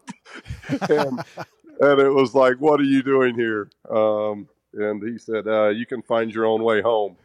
And so I get off the bus, and I see the plane. I waited, and I see the plane go through the overcast skies of Bloomington and disappear. And I just start walking. Oh, and it's if you know where that airport is, it's out in the middle of nowhere. Yeah. And I'll never forget it. It gets funnier by the day, but I'll never forget the bus driver. He passes me about a half a mile up. He pulls up alongside of me, opens his door, and goes, hey, do you need a ride? just Steve Alford walking on the side of the road. Yeah. I said, yeah, I could use a ride. So it was just me and the bus driver for a while getting back to town. Oh, man. Well, I have to ask, as somebody who spends too much time thinking about my hair and the product and the preparation, this was the short-lived modeling career that could have been, but your hair is almost as famous as your free throws. How do you keep up with it these days? What kind of product do you use? Do you use a blow dryer? Give us a tip. No blow dryer, and try to sometimes product just to try to keep the gray out, but I'm not winning that fight anymore. 55, almost 56. I'm not going to win that fight anymore. Oh, man. Well, between the two of us, Ward's 41. He's got plenty of gray. I'm 42. I got no hair. So you're doing better than both of us, believe me. So that season, a really interesting start, and then how it finishes is really quite impressive. It actually starts with you guys losing 2 Big Ten games at home, which means that you have now lost 7 consecutive home conference games dating back to last year. And the reason I want to bring it up is because I think that in today's world, and I'm specifically talking about our team, Indiana, and I'm sure, Steve, you've been through this in various places, because of the 1 second news cycle, everybody thinks that every loss is just the end of the world. And people think back to Coach Knight's era fondly, as they should, 3 national championships, countless Big Ten titles. But they think like, oh, we never had a losing streak when Coach Knight was there. Well, that's not true. There are losing streaks, but it's not about the streak. It's about how you respond to it. And you guys, 7 consecutive losses at home, you bounce back, and you end up having an incredible junior year. What do you remember about kind of getting things on track your junior year, which really did kind of set the stage for what happened in your senior year? Yeah, we kind of rode the ship, and we started playing pretty well and did some good things and got to winning, because the sophomore years where we lost the majority of those home games. But as we finish up our junior year and obviously get upset in the first round of the tournament, Daryl and Todd and I are looking at each other going, there's never been a 4-year player not win a Big Ten title under Coach Knight. And we'd been close, 2 second-place finishes, but we hadn't won a Big Ten title. So, that I can just remember more than the end of the junior year. I can remember us going into the senior year really preparing for what we needed to do, So the thing I remember most about the junior year was we lost to Cleveland State, and then we came home back to Bloomington and practiced for 2 weeks. That's an interesting thing when you're practicing and you don't have any games for about 6 months. Well, you mentioned your fellow now-to-be seniors, Todd Meyer and Daryl Thomas, and obviously we lost Daryl way too soon. Can you talk a little bit about what he meant to you as both a teammate and as a friend? Oh, D-Train was the best. I can remember, I can even remember talking to some of the teammates about, hey, I need Coach to yell at me, not Daryl, because Daryl was so vital to what we did. But Daryl was one of those just really cool, sensitive guys that, smile. He had probably the most infectious smile on our team. He was a loving kid. And I can remember telling the assistants, like, look, just whatever you're upset with Daryl, please pass on to Coach to take that out on me. I would rather you take that on me because I'm going to be able to handle it. I don't want Daryl going in a different direction because he's that vital to us. And he was just he had an incredible soul to him, and he was a great teammate, and he was like the unsung hero. Obviously, probably on that team in '87, Keith and I get a lot of credit, but there were so many other pieces of that team, top to bottom, that were incredible, and Daryl was one of those guys, and arguably maybe in the history of Indiana basketball made the greatest pass of all time. Yes. And I think Coach would be the first to tell you, because of how unselfish Coach was about his teaching, that, when you can have one of the greatest plays in Indiana basketball history being a pass, that brings a smile to Coach's face. And that was Daryl. So the year ends, like you said, with a disappointing loss to Cleveland State. And Coach clearly sees there is something missing on this team that can get you guys to really the level you all wanted to be at. Even though he has now All-American Big Ten MVP coming back, Steve ALFORD. That's true. But he goes out and he does something that he has done very rarely. I think at this point he only had one or I think maybe a second junior college player that had come and transferred. But he goes out and he gets Keith Smart from Louisiana and he gets Dean Garrett from out west. And they come in and obviously make an immediate impact. And we had the pleasure of talking to Dean and Keith. And the thing that they brought up to us as they got into that season is something you just mentioned. And it also, again, speaks to how Coach assembled the right pieces and then what he taught about selflessness. What they told us, the most important thing, and he said, and they credited you, Daryl, and Todd, was that we cannot have our seniors be the first group of seniors to not win a Big Ten title who stayed 4 years. That was two guys who had no attachment to the Indiana program coming in and immediately felt that. Talk to us a little bit about how special just those guys are, Dean and Keith. Well, first, I appreciate Coach and the coaching staff to go out and get older guys, and because he has not done that. It's normally been freshmen, been high school kids, and a couple of high school kids weren't going to help our team get to the level we needed to get to. We needed experience. We needed athletes. We needed a good athletic guard, and we needed a center. We desperately needed a center so that we didn't have to play Daryl at the center position. We needed Daryl to be at the power forward position. And so those two, one, the coaches did a great job in seeing that and going and getting it. And then two, I can't give Dean and Keith enough credit, because now that I've been in coaching, I put puzzles together every year with rosters. And it's not easy when junior college kids come on a team and they really don't know the history. They don't know they don't know what it's like to be upset by Cleveland State in the NCAA tournament. They don't know. It's not their fault. They just don't know. And for those two guys to come in, be as selfless as they were, to really want the role that they were given and do it the best as they can, and then have the phenomenal years that they had. There were no two guys any bigger or any more important than Keith and Dean of getting our team to that next level. And I can't say enough about those guys. I don't know if Keith told you about his official visit, but please tell us. He might not have made it if he and I wouldn't have had a discussion, because he showed up on his visit and he's got about 15 gold chains on, and that was the era of I think I watched it the other day, Rocky whatever 4 with Mr. T. Yeah, and I told Keith, I said, "Hey, do you want to be here?" And I can remember him saying, "Yeah, I do." And I go, "Well, before Coach comes out on the court, why don't you disappear and take off all those gold chains?" And he disappeared, took them off, and he ends up hitting the biggest shot ever. And so it was. It was a great relationship that Dean and Keith and myself and the seniors and the team.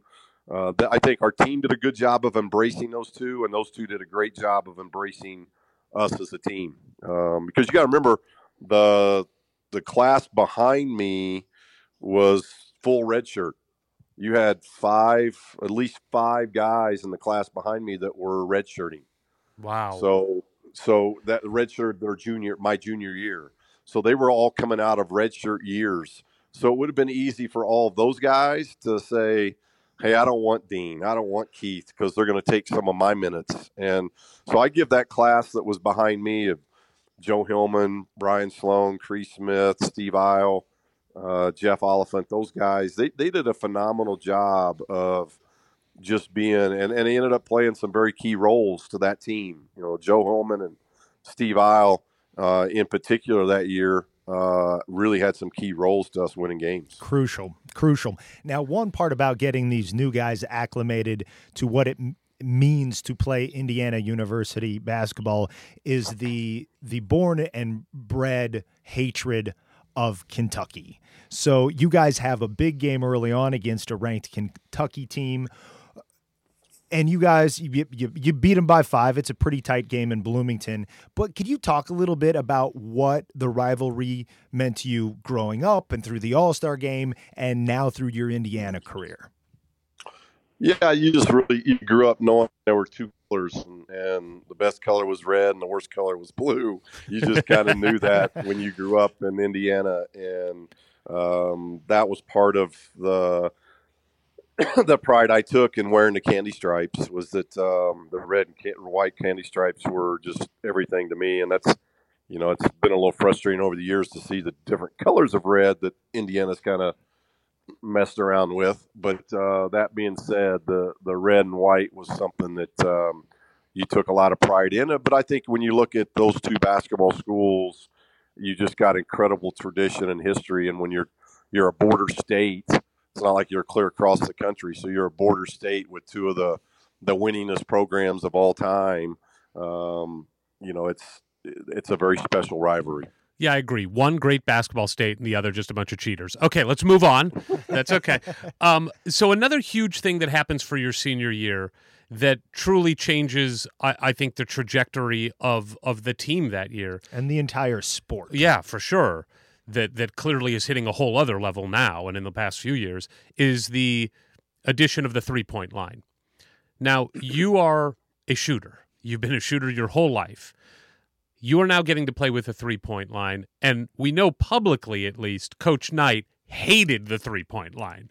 But we also know he loved it when you shot the three. So can you just tell us what it was like when you knew that this three-point line was going to be in college basketball, and how did you change your game at all to take advantage of it? No, I didn't change my game other than I wanted to listen to Coach in that I didn't ever want to step on the line. I didn't want to shoot. That was 19-9. I didn't want to take a shot that was 19-8. So I just paid attention to my pivoting and where I was on the floor, and I wanted to learn to do that without looking down. So I spent that summer, just spending a lot of my days shooting in the gym, was working on cutting, coming off screens or in transition or with the ball and making sure I was behind the line. That's really the only thing I did. But it was funny to me because of how outspoken Coach was, and I never really had any comments other than secretly I was smiling real big because I'm like, I love this rule. I wish I'd had this rule in high school and everything else. So I was a big fan of, giving me an extra point for a shot. And I think when you look at our team, I did this, I don't know, a month ago or so when the season ended. Somebody asked me about it, but it was weird how we didn't really take that many outside of me. No, barely any. It's really Keith did most of his stuff in pull-ups. We had Dean and Daryl, who did most of their stuff in the paint and off the backboard. And Ricky Calloway was a freshman scorer for us that did most of his stuff on pull-ups. Joe could shoot the three-point shot. Steve Isle did most of his stuff going to the rim.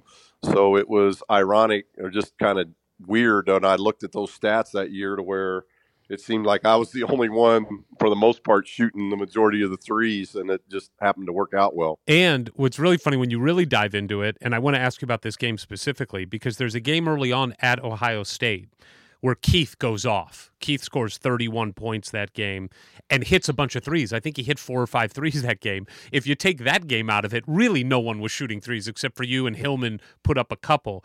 But there was, I don't know if you'll remember this, but there apparently was a play in that game, in the Ohio State game, where Keith got called for a foul on it, but jumped up for an offensive rebound to try to tip it in. And at the time, there was a story written about you kind of looking up at it and thinking, oh my God, this guy is jumping like 10 feet in the air. Do you remember this play at all?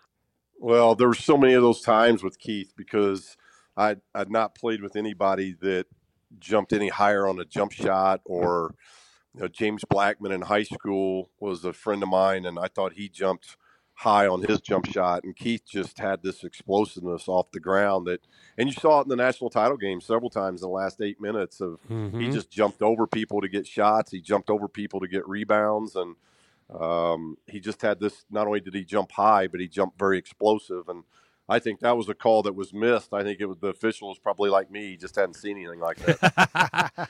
So you guys are rolling. You'll also take down another dreaded rival in Louisville, and you get to number 3 in the country, but you go in, and on the road you have to play number 1 Iowa, and they put up 101, which never happens under Coach Knight. What did you guys take from that defeat and turn into gold with, you wanted to finish the season number 1 in the country? What did you learn from that game to propel you forward? Well, I just remember not only it hadn't happened, it never happened. We were the first Coach Knight team to give up 100. So, we didn't want to, I just kept going back to Daryl, Todd, and I. It's like, okay, we're going to be the first not to win a Big Ten. We're going to be the first to give up 100. We're going to be the first to have a chair thrown across the court. And so this has been more of the dialogue. So it's like, okay, this is, and Todd was the son of a minister. So it's like we really turned it to faith-based that, hey, we're going through these trials because the good Lord's got something bigger for us. And we just kept keeping the faith and just plugging. We knew it was obviously Coach making a big deal out of, and he should, of us giving up 100, but Iowa was really good. I mean, really good. In fact, that year they had UNLV down 20 at half. We thought that was going to be the team we were playing in the semifinals, and Iowa had a really bad second half, and UNLV came back and beat them. But Iowa was one of the better teams we played our entire senior year. They were an outstanding team. They had length, size, athleticism, could score it. They were tough. Loaded with talent. Yeah. So it was, in our minds, yes, it was a loss. We gave up 100. That's what we're going to hear for the next week. But let's get on to the next game. We're fine. It's our second loss of the year. We're getting late into the season here, and we've only got 2 losses. We're pretty good. I want to ask about another game that Dean made a point to us about that I thought was just so perfect about this team, your senior year, which truly was a team. He talked about how at a certain points in that year, everybody in the starting 5 hit a buzzer beater shot. Everybody. And you had a chance to do this against a very good Michigan team with an excellent Gary Grant playing for them. It was on the road. It was a difficult game. Walk us through what you remember. Gary Grant's on the free throw line. He's got 2 free throws at this point. The game is tied at this point when he goes to the free throw line with 2 shots. Walk us through what you remember. Well, first, I respect all the guys that played against me, but nobody probably any more than Gary Grant. He was a year behind me, and it took me the better part of 2 years to figure out how to score on Gary. And if Gary knew how much film I watched on him and how much I really dove into, look, I'm going to have to do this, and this against this guy. I can't just show up and do my own thing here because this guy really understands how to guard. He was long, he was athletic, big hands, and had a great demeanor to him. He just loved to play defense. And I don't think in my career, and people ask me who's the hardest guy to ever guard you, Gary Grant's the first guy that I bring up and mention. I think he was that good. But the fun part about that game was it's at Michigan. Yeah. And again, I go back to there was back in that time of my life, there was only two colors, red and blue. And I can remember, you just always remember it. And then I coached at Iowa for 8 years, so I had to go back in there. And then we've had home and homes with teams in the past. You'll never forget that theme song and bump, bump, bump you got to listen to from Michigan. And so to have that opportunity to Daryl throw me the ball off a missed free throw, and I get to go the length of the court and basically get a walk-off,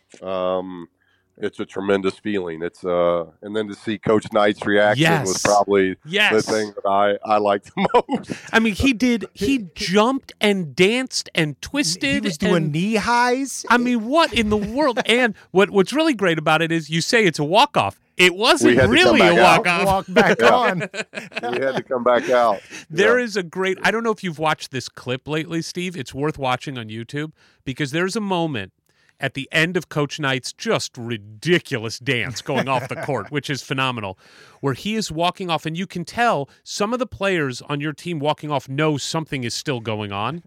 Coach Knight, right before he exits the vision of the camera, he's in the tunnel. He looks back and clearly sees that there's more time, that they're going to do it, and he doesn't give a damn. He just runs right into the locker room. It's so good. Yeah, I know Brian Sloan knew we had to go back out, but I was going to let Brian tell Coach. I wasn't telling him. So we had to go back out and finish that 1 second. But that's actually kind of cool, too, that you get to go back out to Chrysler Arena when you know, okay, you got 1 second. What are you going to do? And then you win. It's funny because the 1 second took forever because Michigan throws it the length of the court. It goes out of bounds. So you have to inbound it from back on the other side of the court. You inbound it. And then Coach Knight turns to the crowd and talks trash to him. It is the best. There is nothing better than beating a rival on the road, right? I mean, that is the best. It's very good. Okay.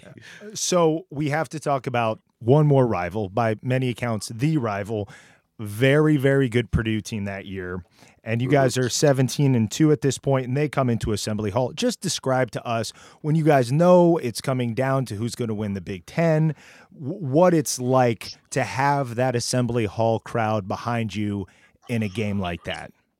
Well, there's nothing better, and you're right. They were really, really good. And we'd had wars with them in the past, and obviously the year before was the chair throw, so there was a lot going into that game, to say the least. And Coach Katie is somebody that I have the utmost respect for, and I just think is a great man, great coach. And of all the teams I played in the Big Ten in my 4 years, those were the best teams. And there were a lot of good teams. Michigan had some great teams. Illinois had some great teams.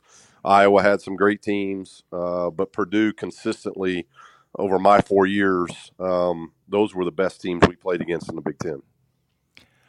So as we get into the home stretch here, a couple of tough losses then right at the end of the season on the road to that same terrible Purdue team. They were really good, but they're just terrible always.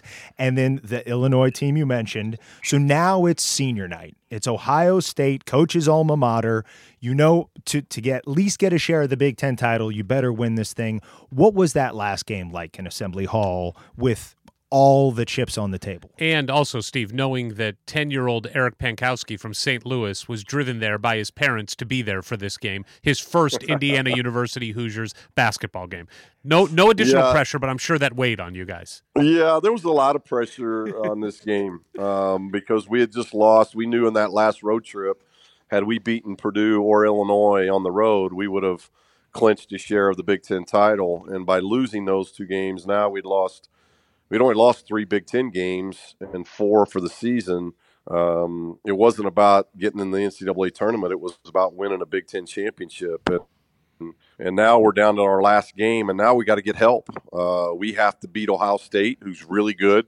Dennis Hobson was a prolific player for Ohio State and a very good team. we had to beat them at home, and we had to hope that Purdue lost at Michigan. So we had to get help to get a share of the Big Ten title, and so there was a ton riding on that. And I can just remember, going through that game, how hard fought it was. It was close. It really didn't. You didn't have an outcome until the last 4 minutes of that game, and so that was nail biting to begin with. And then to have to take the mic afterwards, and I can remember, for the first time in my life ever saying "Let's go Blue." We had the whole assembly hall rooting for Michigan, and we had no idea that how important that was. Not only did it give us a share of a Big Ten title, but it also allowed us to have the number 1 seed and stay close to home, Indianapolis and Cincinnati, on our path to the Final Four. Exactly. And now you win the Big Ten championship. Blue did their job. You've got you have exercised the demon of being the first 4-year player that has not won, and now it's time to make a run to really put yourself in that conversation of legacy and all-time great teams. And Fairfield, obviously, you play as the number 1 seed. You go through them. Ward and I have talked about this second-round game a couple times on this podcast because I've gone back and watched it recently. I tell everybody, it is one of the most entertaining Indiana basketball games I've ever seen because Auburn was big, athletic, and tough, and they came out in Indianapolis and smacked you in the mouth. And then the tide turns, and you could see an edge on you. You could see it. There was trash talking going on. There was a little bit of scuffles. What do you remember about that game? Yeah, I just remember Auburn talking a bunch of junk, and so and they did get out for a really good stretch. And then I remember the first time out Coach called, he really snapped us into place. But I think more than anything, winning a share of the Big Ten title, because you've already interviewed Keith and Dean, so they've talked about it. Yeah. But that whole team, and I think it was a close-knit team, all of them wanted to win that Big Ten championship. And once we did that, our team could relax. We didn't feel the pressure. We didn't feel, and I think if you look at the numbers, I think we shot over 50% that year in the 6 games. And we're playing very good defensive teams like LSU, like Duke. So we did a really good job of shooting and scoring the basketball in those 6 games. And I think a lot of it had to do with the pressure was off of us. And I can remember beating Auburn and being interviewed on CBS with Coach. And I remember him looking at me saying, "What do you think?" And I said, "I literally think we can win this whole thing." And I sprinted off the court. And I think it was just the confidence that we'd played the whole year. We played a great schedule. We were in a great league and just won that league playing against really good teams. I felt like we were as good as anybody. And when we left there, I just think that Ohio State win and getting a piece of it was able to get a lot of us more relaxed than what we had been the last month. Well, you continue to roll in the tournament, a tough battle against Duke, but again, you're close to home in Cincinnati. Then a really tight game against LSU punches your ticket to the Final Four. But real quick on that LSU game, you know about Coach Knight's great quote about Dale Brown on that game, don't you? What's that? After the game, I think in the press conference, they asked Coach if when you guys were down 9, I think you were down 9 with less than 10 minutes left in the game, maybe around 7 minutes in the game. They asked Coach, when you were down 9, were you worried? And Coach said, "I was worried we might lose, but then I looked down on the other side and saw Dale Brown coaching and knew we had a chance." Come on, that's good coach stuff. That's good coach stuff. Yeah, there's always good coach stuff. I think the cool thing about the whole stretch was that the Wisconsin game, Dean had made a tip in to beat Wisconsin. I had a walk-off, and now in this game, you got Ricky in his hometown of Cincinnati who catches a air ball by Darryl and puts it in to beat LSU in a game that really could have went either way. Totally. So we go to New Orleans, and it was almost, to where you knew that it was going to be Keith because Keith was the one guy that hadn't done it, and Keith was going home to New Orleans. So it was that was what was the cool thing about LSU. Sure. So talk us through what it's like going back to Bloomington, knowing you're going to the Final Four, and how does Coach prepare you to be in the Final Four, not only going up against UNLV, which he does some surprising things there tactically, and then also just to have you mentally prepared for the circus that is being in the Final Four. Yeah, and obviously New Orleans being a Mardi Gras town and, kind of the Bourbon Street party mindset, we're at home watching TV and these teams, UNLV's there on a Monday and, I think Syracuse is there on, Tuesday or Wednesday. And, so we're watching all this and I can remember the guy saying, hey, when we going? And that's just how Coach was. And Coach was like, hey, we're, our game's going to be on Saturday. We're going to do what we always do. We go in when we go in, and I think that's the way Coach just did it, and that's why he was so successful. That it didn't matter if it was the hoopla of a Final Four. It was a business trip for us, and it was we're going to do exactly the way we've done it all year long of how we travel, and this is no different than playing at Northwestern and Wisconsin. It's the same trip. It's you got to go get your job done, and so he kept it very businesslike. He kept it consistent for us, and I think it kept us out of a lot of the media attention and those type of things leading into the Final Four. But I'll never forget. My grandfather was still alive at the time, and seeing him, as our bus is pulling away to play against UNLV, to see him banging on the bus and acting like he was 20 years old is something. That's something I always remember.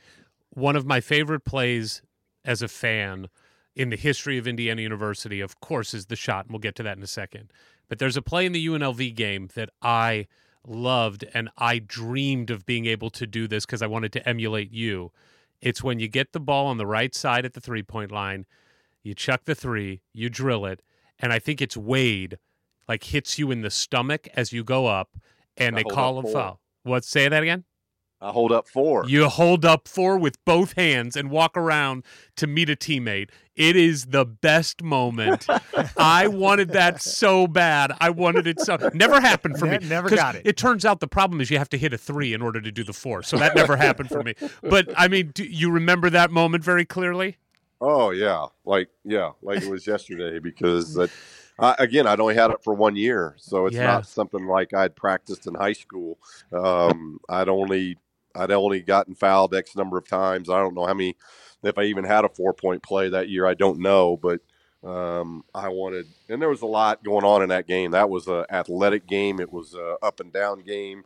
It was both teams scoring like crazy and matching one another. So, it was, and I know the scouting report on me. You don't want to give him anything open, but the last thing you want to do is foul him. And so, I wanted the runner Rebels to know that, if you're going to foul me back here, if it goes in, it's 4. As you know, when you play for Indiana, you have an entire state that takes it very personally. You are our guy. And I remember going into that game just as a 10-year-old and all the hype about UNLV and how fast they were and how athletic they were, and they were going to take our guys out of the game like you because you didn't have the athletic ability. When you went up and scored 33 on them, it was like vindication for every single fan of Indiana basketball to say, we don't care who we play. We're going to beat you. We're going to beat you at what you do, which was the most fun about that game, that Coach didn't slow it down. You guys beat them at their game.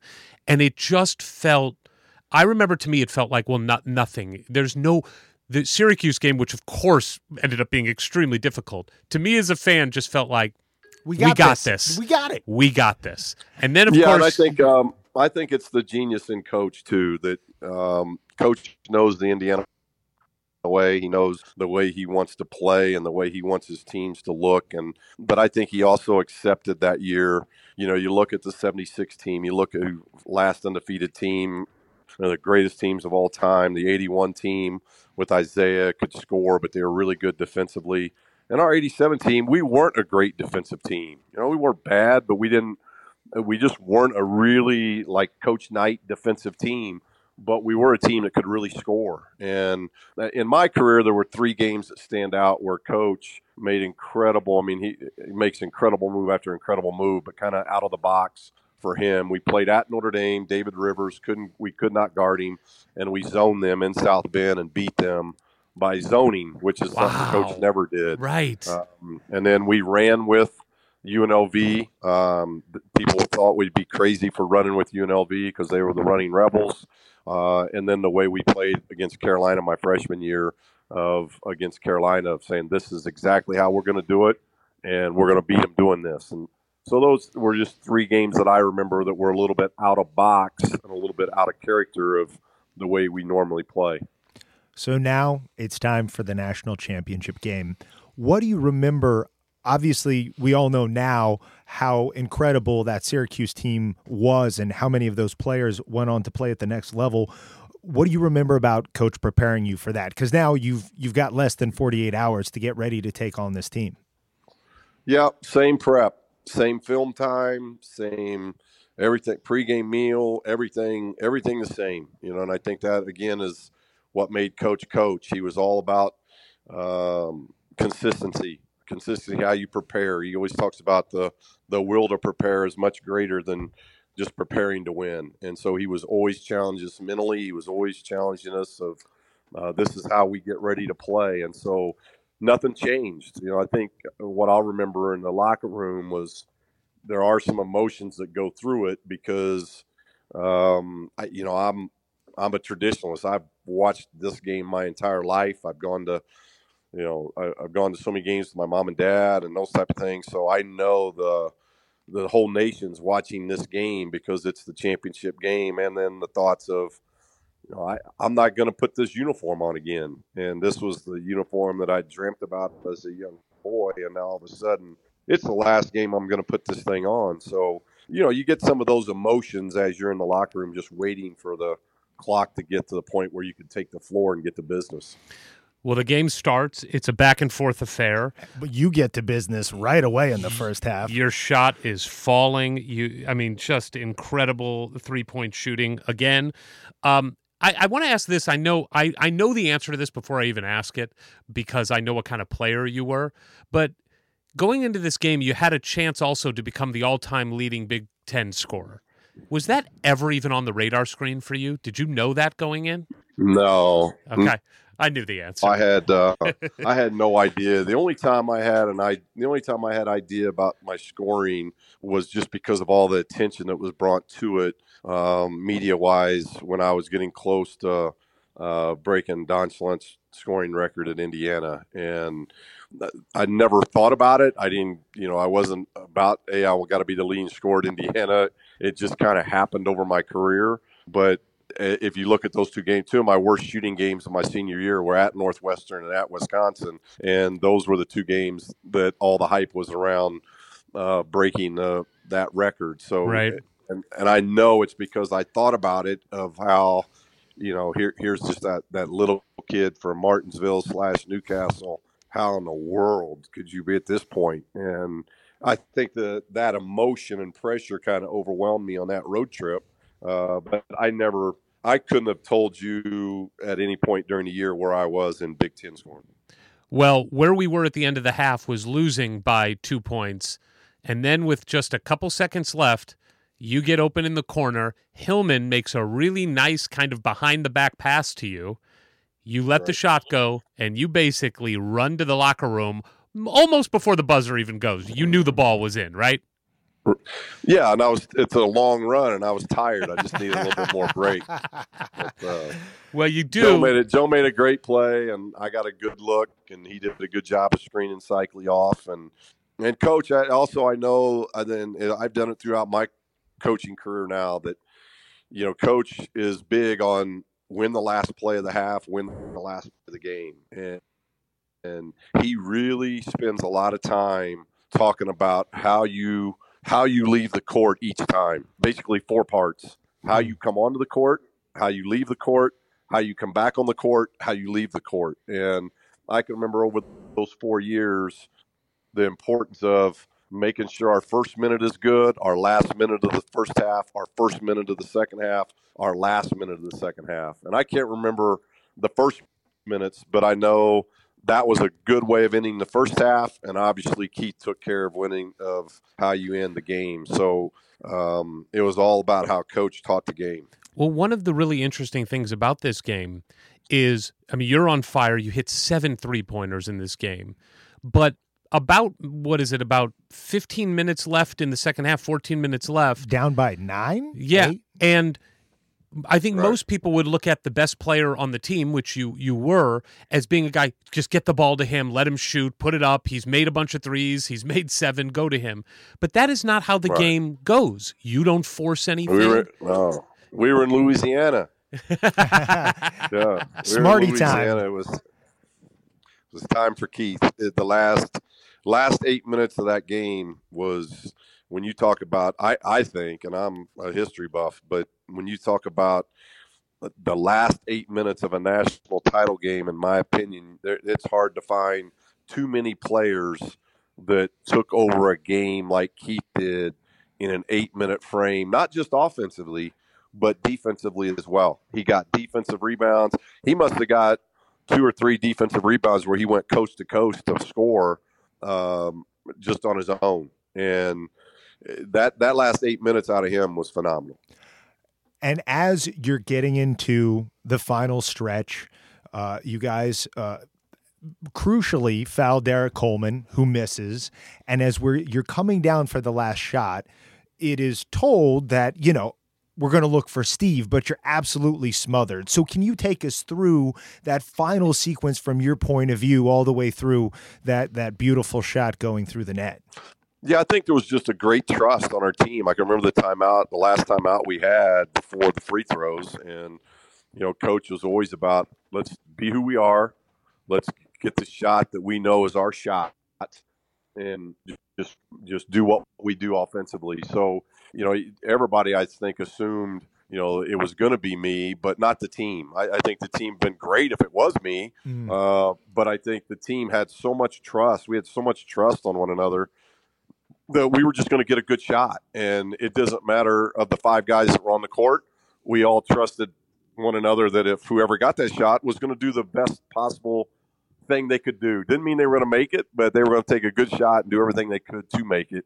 And I think that's a case in point with Daryl. Daryl could have forced up a bad shot, and he didn't do that. You got a clock that's ticking.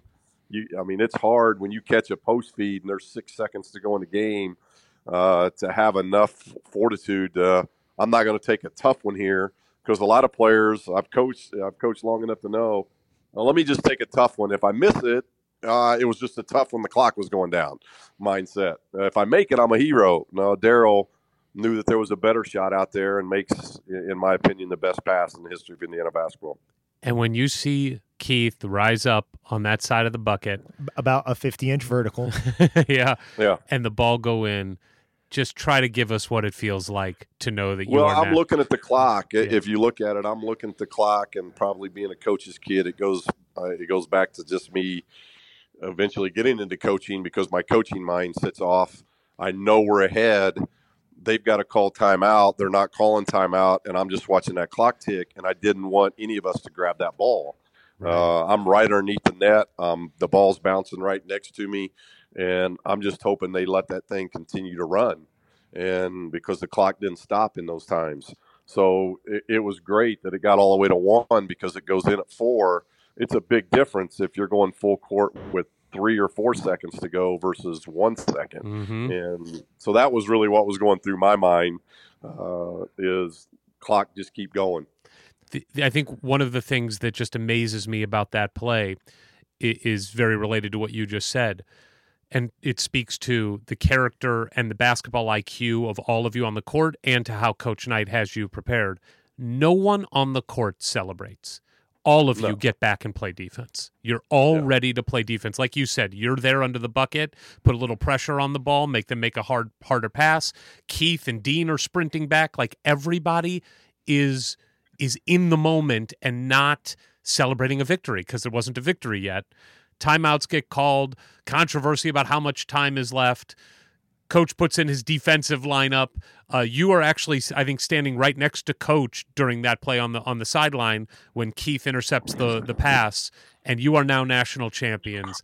Well, I and you said we're all back playing defense. I don't know if Coach would have told told you that I was interested in defense when Keith's shot went in. I think what I was interested in was that clock just running. Okay. But I do remember this, and it does speak to what you're saying about the character of our team, the unselfishness of our team, and everybody knowing their roles. As soon as the timeout was called and there was 1 second, they were going through all that, I immediately, and this is how coach is, I mean, it's the relationship that we had was phenomenal, and I just love it. But I immediately went up to him. I said, "Put Steve Ollie in," Wow. and because I wanted Steve in instead of me, because better defender, 6'6", long, athletic, and coach immediately. I mean, we're talking about a national title game, and he's like, "I've already done that."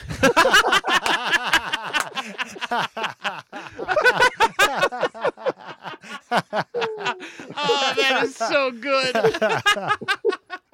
So it's so we had a lot of fun. We had a lot of fun with it. Great minds think alike. So the Derek throws the ball down, Keith intercepts it, throws it through the roof of the Superdome, and I want you to tell us what it felt like in maybe the most iconic picture moment of IU basketball history is when you and Daryl and Todd climb up on that table and you hoist the trophy up in the air. What did that feel like after the journey you'd been on?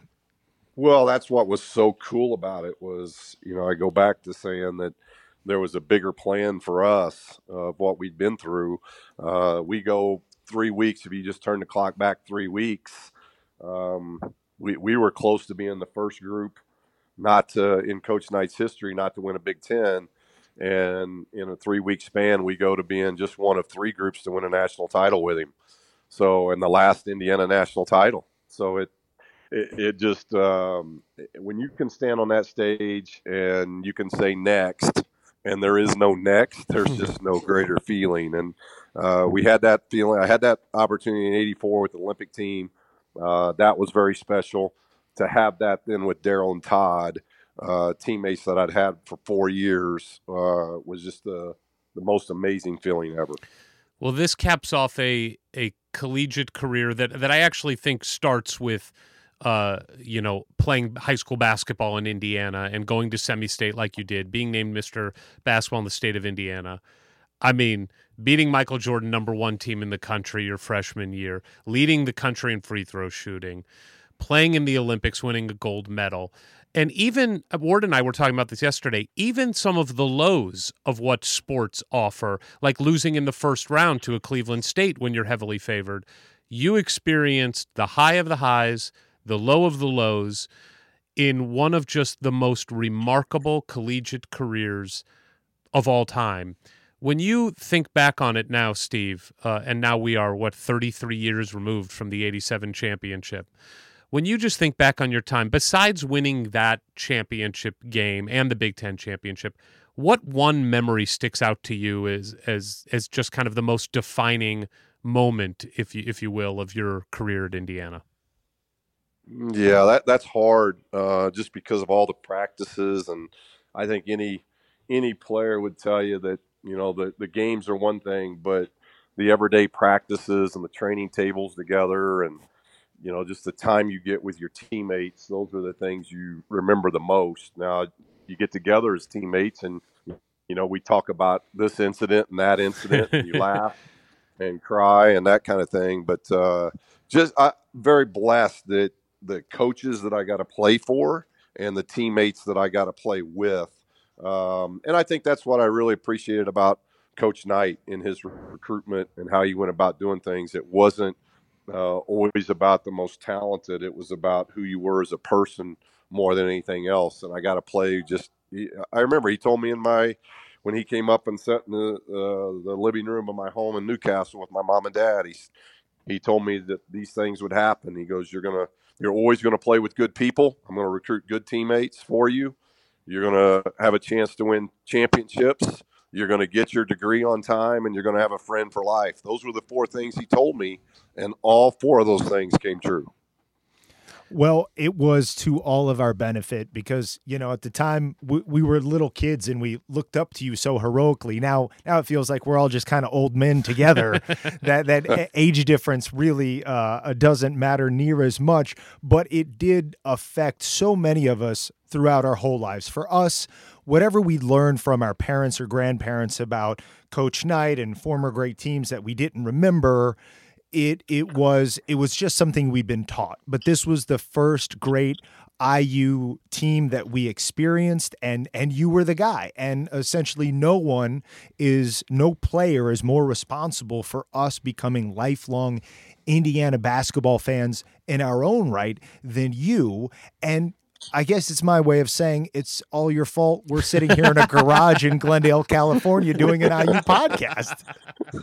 Well, I appreciate that very much. It probably makes me feel even older. Yeah, no kidding. Now, but I appreciate that because I was that same kid just a decade prior to you, a decade and a half prior to you, while I was watching the 76 team and then watching the 81 team. I mean, it's the same way. I fell in love with Indiana basketball in 75, 76, and I was right there in the middle of it, being Martinsville and then to Newcastle, and a father that was in the business. So I got a firsthand look at just what it meant to be at Assembly Hall and what it meant to follow Indiana basketball. Well, Steve, I hope you know how much you still mean to Indiana University basketball fans. We watch your old clips on YouTube. We talk about our own stories and how it relates to where we were when we saw you do certain things, the way you approached the game, your work ethic, your intensity, and the way you represented Indiana basketball then and since. We have followed your career as a coach, and obviously we don't have another 10 hours to talk about all that, but we are just huge fans of yours. We root for you. We follow you. We want nothing but the best for you and your family. And we cannot thank you enough for taking the time to walk down memory lane with us. It has been a true honor. Yeah, it's been a lot of fun for me, and I very much appreciate it. And thank you for asking me to be on. It means a lot. Hoosier Hysterics. Hoosier Hysterics. I mean, it's Mount Rushmore. I felt like a little kid.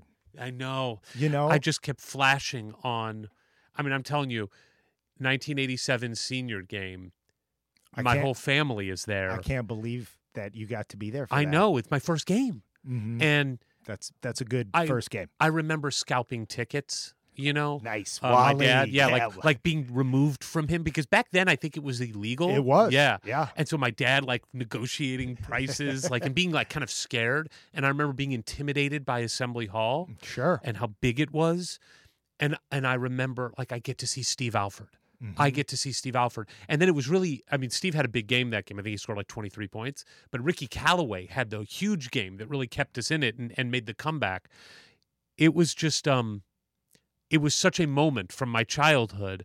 And we won. And I even remember going to Mustard's afterwards. Wow. Do you remember Mustard's? I do. I remember going to Mustard's and kind of reveling in the fact that we won the Big Ten championship. Oh, huge. And not even really thinking about the NCAA tournament. I just kind of felt like it was all over.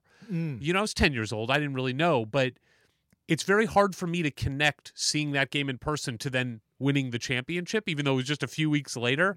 I just remember that moment, getting to see Steve Alford play basketball in person.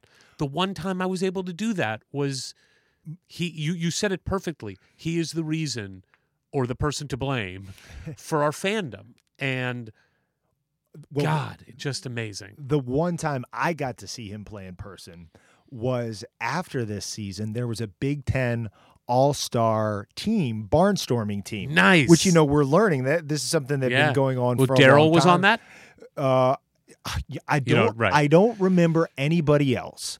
All I remember, it was in a gym. I can't remember which town. It was, maybe like a half-hour drive in some direction. And there's all these great Big Ten players in there. I'm sure Daryl or, probably the seniors, right? Yeah. I think Todd Meyer. It was definitely only seniors because, Right. again, I'm assuming they're making money off of this. They're all right out of school and want a car or something. But I had finagled my way down to the baseline, and I was leaning against the wall. And it's one of these high school gyms where there's no bleachers on either end.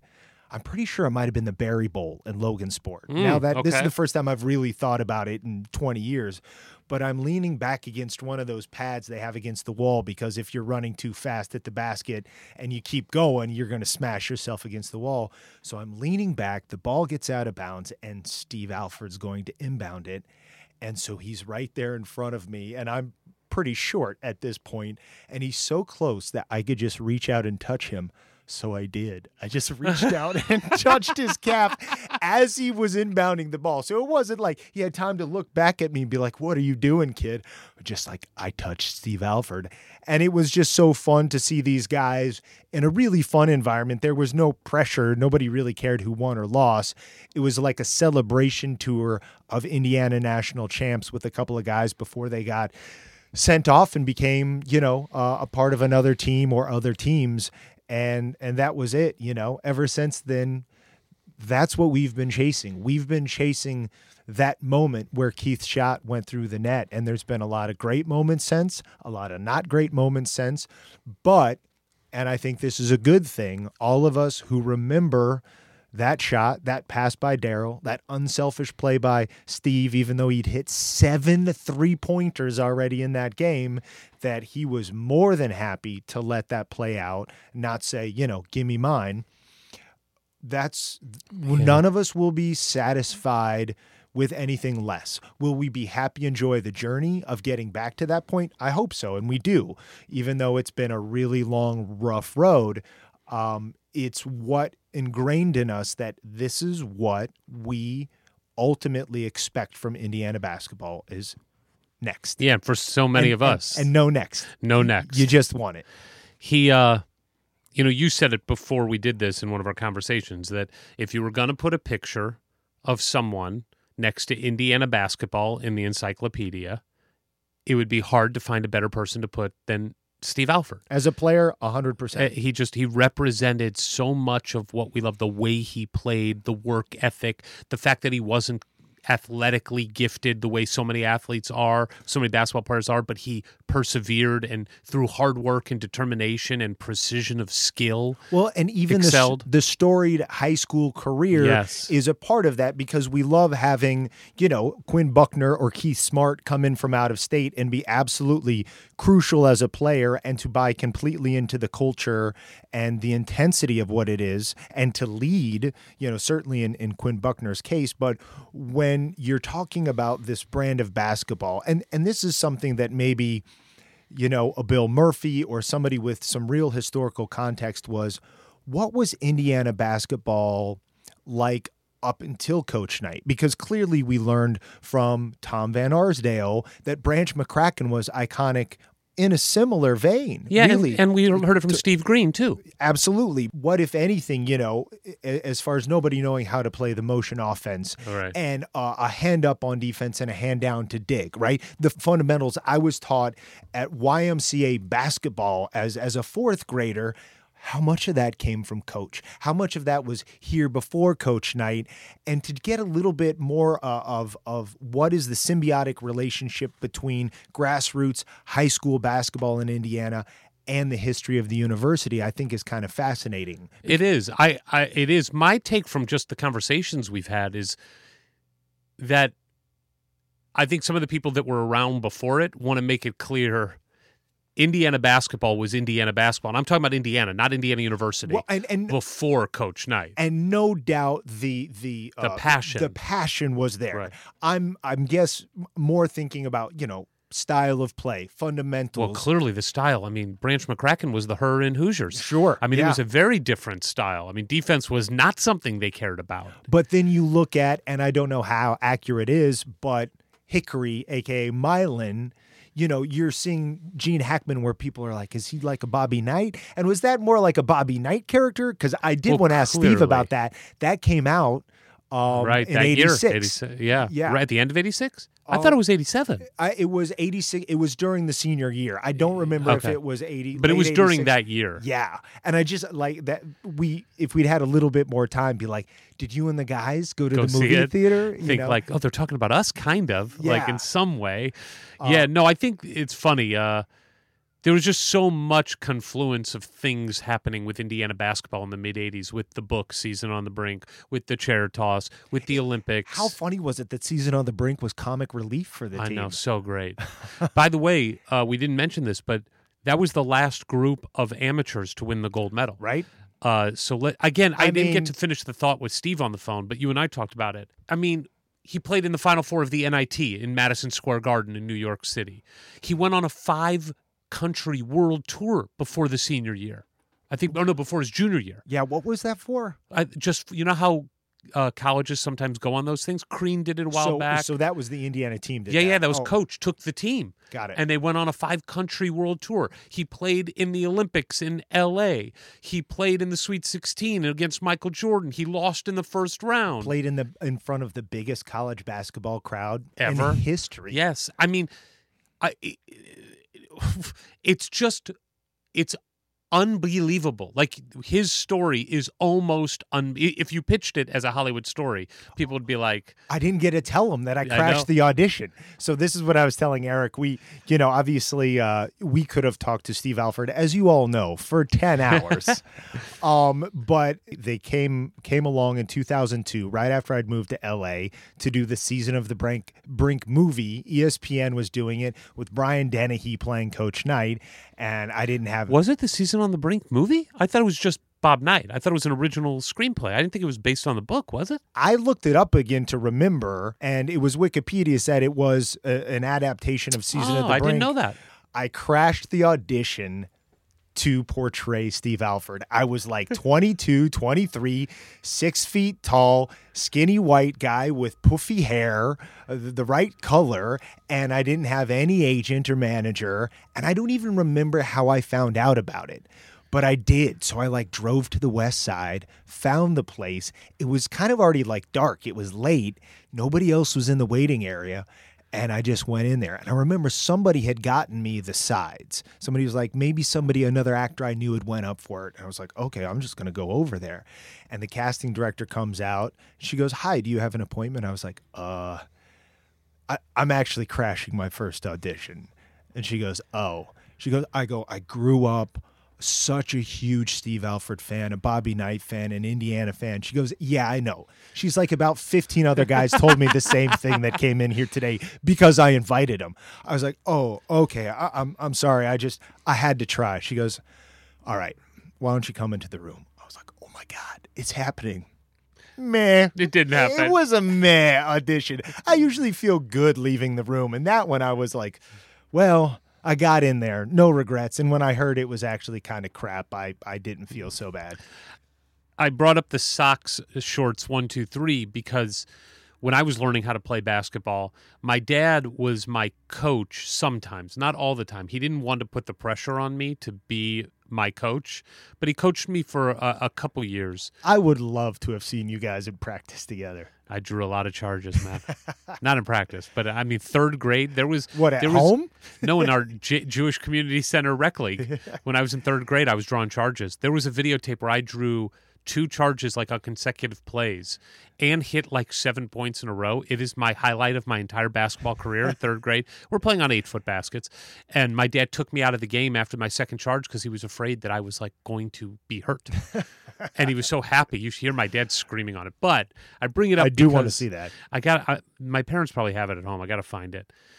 Jay Luck is the guy who ran into me twice. Jay Luck, 3rd grade. Big guy? He was stocky and he was so aggressive. Yeah. And I knew he would it was a straight line. Was he the equivalent of Evan Martin?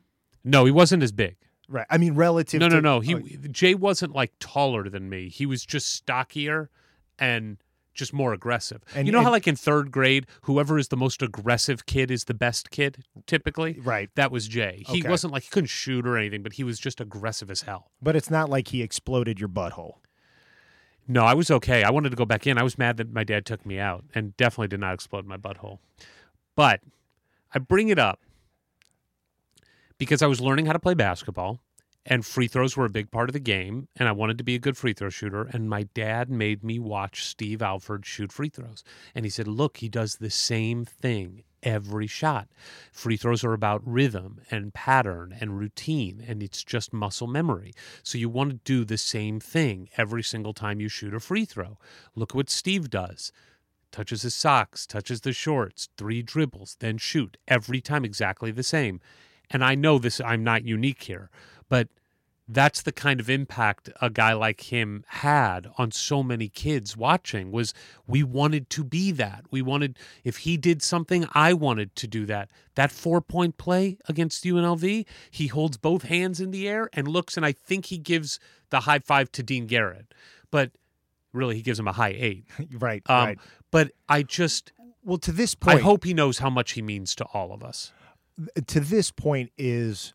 Why somehow does that exemplify what we think of as a typical Indiana player? Well, part of it might be that Coach Knight got more out of less gifted players traditionally. You know, not so many of those guys went on to have incredible NBA careers because they had physical limitations, like most people do. Yeah, they were relatable. So when you and I knowing, boy, we are not going to be 6'8" with a 44-inch vertical ever. Look at mom and dad. That's not going to happen for us. But you look at a guy who's like 6'2", 150 pounds as a freshman, and that's something you can relate to and be like, if I'm determined and I work my ass off and I do the fundamentals and I'm smart and I put the time in, maybe I could. Play the game the right way, bust your butt, use picks, be unselfish. Be a leader, but not, have to even necessarily be a vocal leader. Yeah, he wasn't really the vocal leader. But the other thing we didn't get to talk about it, I mentioned it in the intro. He's 11th all-time in assists. How? That's crazy, He's right? 11th all-time in assists. Yeah. Because Steve didn't take bad shots. You don't shoot. He shot over 50% for his career as a guard and won the shot from the outside, not a slashing guard shooting at the bucket. That guy took jump shots, and he shot in his freshman year, he shot 59% from the field. I would like to see who else did what that year in college basketball, his senior year, because I can't imagine anybody shot the 3 better than him that year. Yeah, I don't know. I'd have to go back and look. You could easily say he's the first great college 3-point shooter. Yeah. Well, and he's just one of the best of all time. I mean, and I don't think anybody, by the way, it's not a small sample size. He didn't shoot 40. Right. He made 107. Which is more than James Blackman, who's number 2, right? With 91. Yeah, and how many more games did James Blackman Jr. have? Oh, probably 5 at least. Yeah. And in an era where 3-point shooting is all you do. Like Steve ALFORD wasn't coming down on a fast break and chucking a 3 4 feet behind the 3-point line. What would be a fun exercise is to try to look at his first 3 seasons and extrapolate what would have been a 3? What would have been a 3, even just percentage-wise of how many 3s he was making compared to 2s his senior year, run that back through his first 3 years and be like, would Calbert have caught him? Well, I mean, I think it would be so hard to do that because the percentage thing is weird because, well, I guess you could, but even just say, let's say he made 107 his senior year. Just give him 20 a year. He's ahead of him. What's the difference right now between... It was 24-30 something to 26-13. Yeah. So it's 150 points. It's like, give him, so he needs to make 115 threes. In 3 years, he made 107 in 1 year. Yeah, it would still be Steve. Or 180 somewhere. He would be the all-time... And by the way, he would have worked at it. Yeah. Right? I mean... He might have gotten better. He might have gotten better. And he's just... It's Mount Rushmore. I mean, it is Mount Rushmore. National champion, Big Ten champion, player of the year, huge records, Mr. Basketball State of Indiana, legend before he even stepped on the court. And that's the other part that is amazing to me is there are so many players who come in with incredible hype who, for whatever reason, don't live up to that hype. Steve came in with the hype and exceeded it. That is... Damon Bailey had an incredible 4-year career at Indiana. Incredible. And most people think he didn't meet the expectations. I think if Damon had won a championship, certainly as a senior, but at any point, he'd be in that conversation. Yeah, I mean, his stats, he was on a loaded team, so that changes it. But his stats were never what ALFORD's were. I mean, Yeah. not even close. Yeah. What Alford did statistically But is when you're unheard of. sharing it with Allen and Calbert And Damon had Evans. he had an incredible career. But you can't say he exceeded the expectations that were laid for him. No. Steve did. I mean, Steve came in as a folk hero and then became all Big Ten 3 times in a row. All-American twice. Player of the Year. I mean, and a national champion. And he doesn't have to use product. His hair is just like that. I mean, that's just God. It's you know what his product is? So much work for me. It's God's saliva. That's his product. It's just God gave him a lick before he came out, and that was it. Please, I don't want to think about spit when I look at that beautiful head of hair. It's just sensational. This is the one when you and I started doing interviews, and we're like, oh, who are the people that are on our absolute wish list? Steve was, I think, the first name we both said, like, you got to get ALFORD. And I just love that he took the time with us to walk down memory lane. Just incredible. Truly an honor and a thrill. I've never really been nervous before one before, but I really was. Yeah, you were nervous. We were both nervous, but we were like checking technical things more than we ever do. By the way, apologies for the lower quality at the beginning of this interview. It worked itself out. I almost had an aneurysm in those first 10 minutes. I was like, oh my God, I can't believe this is happening right now. I know. Luckily, I think the last hour 20 really worked itself out. Yeah. So thanks for sticking through it. We got more big ones coming. And follow us on Twitter at Hoosier Hysterics for the hysterics. No E, no I, but the sometimes why. Socks, shorts. 1, 2, 3, swish. From the halls of assembly, you'll hear us scream and shout. Our love of Indiana is manic and devout. Archie and his boys, we discuss in unique manner. We won't be satisfied until we hang another banner. Us two goofy guys go by names of Ward and Eric. And as you probably know by now, we're Hoosier Hysterics. Hoosier Hysterics. Hoosier Hysterics.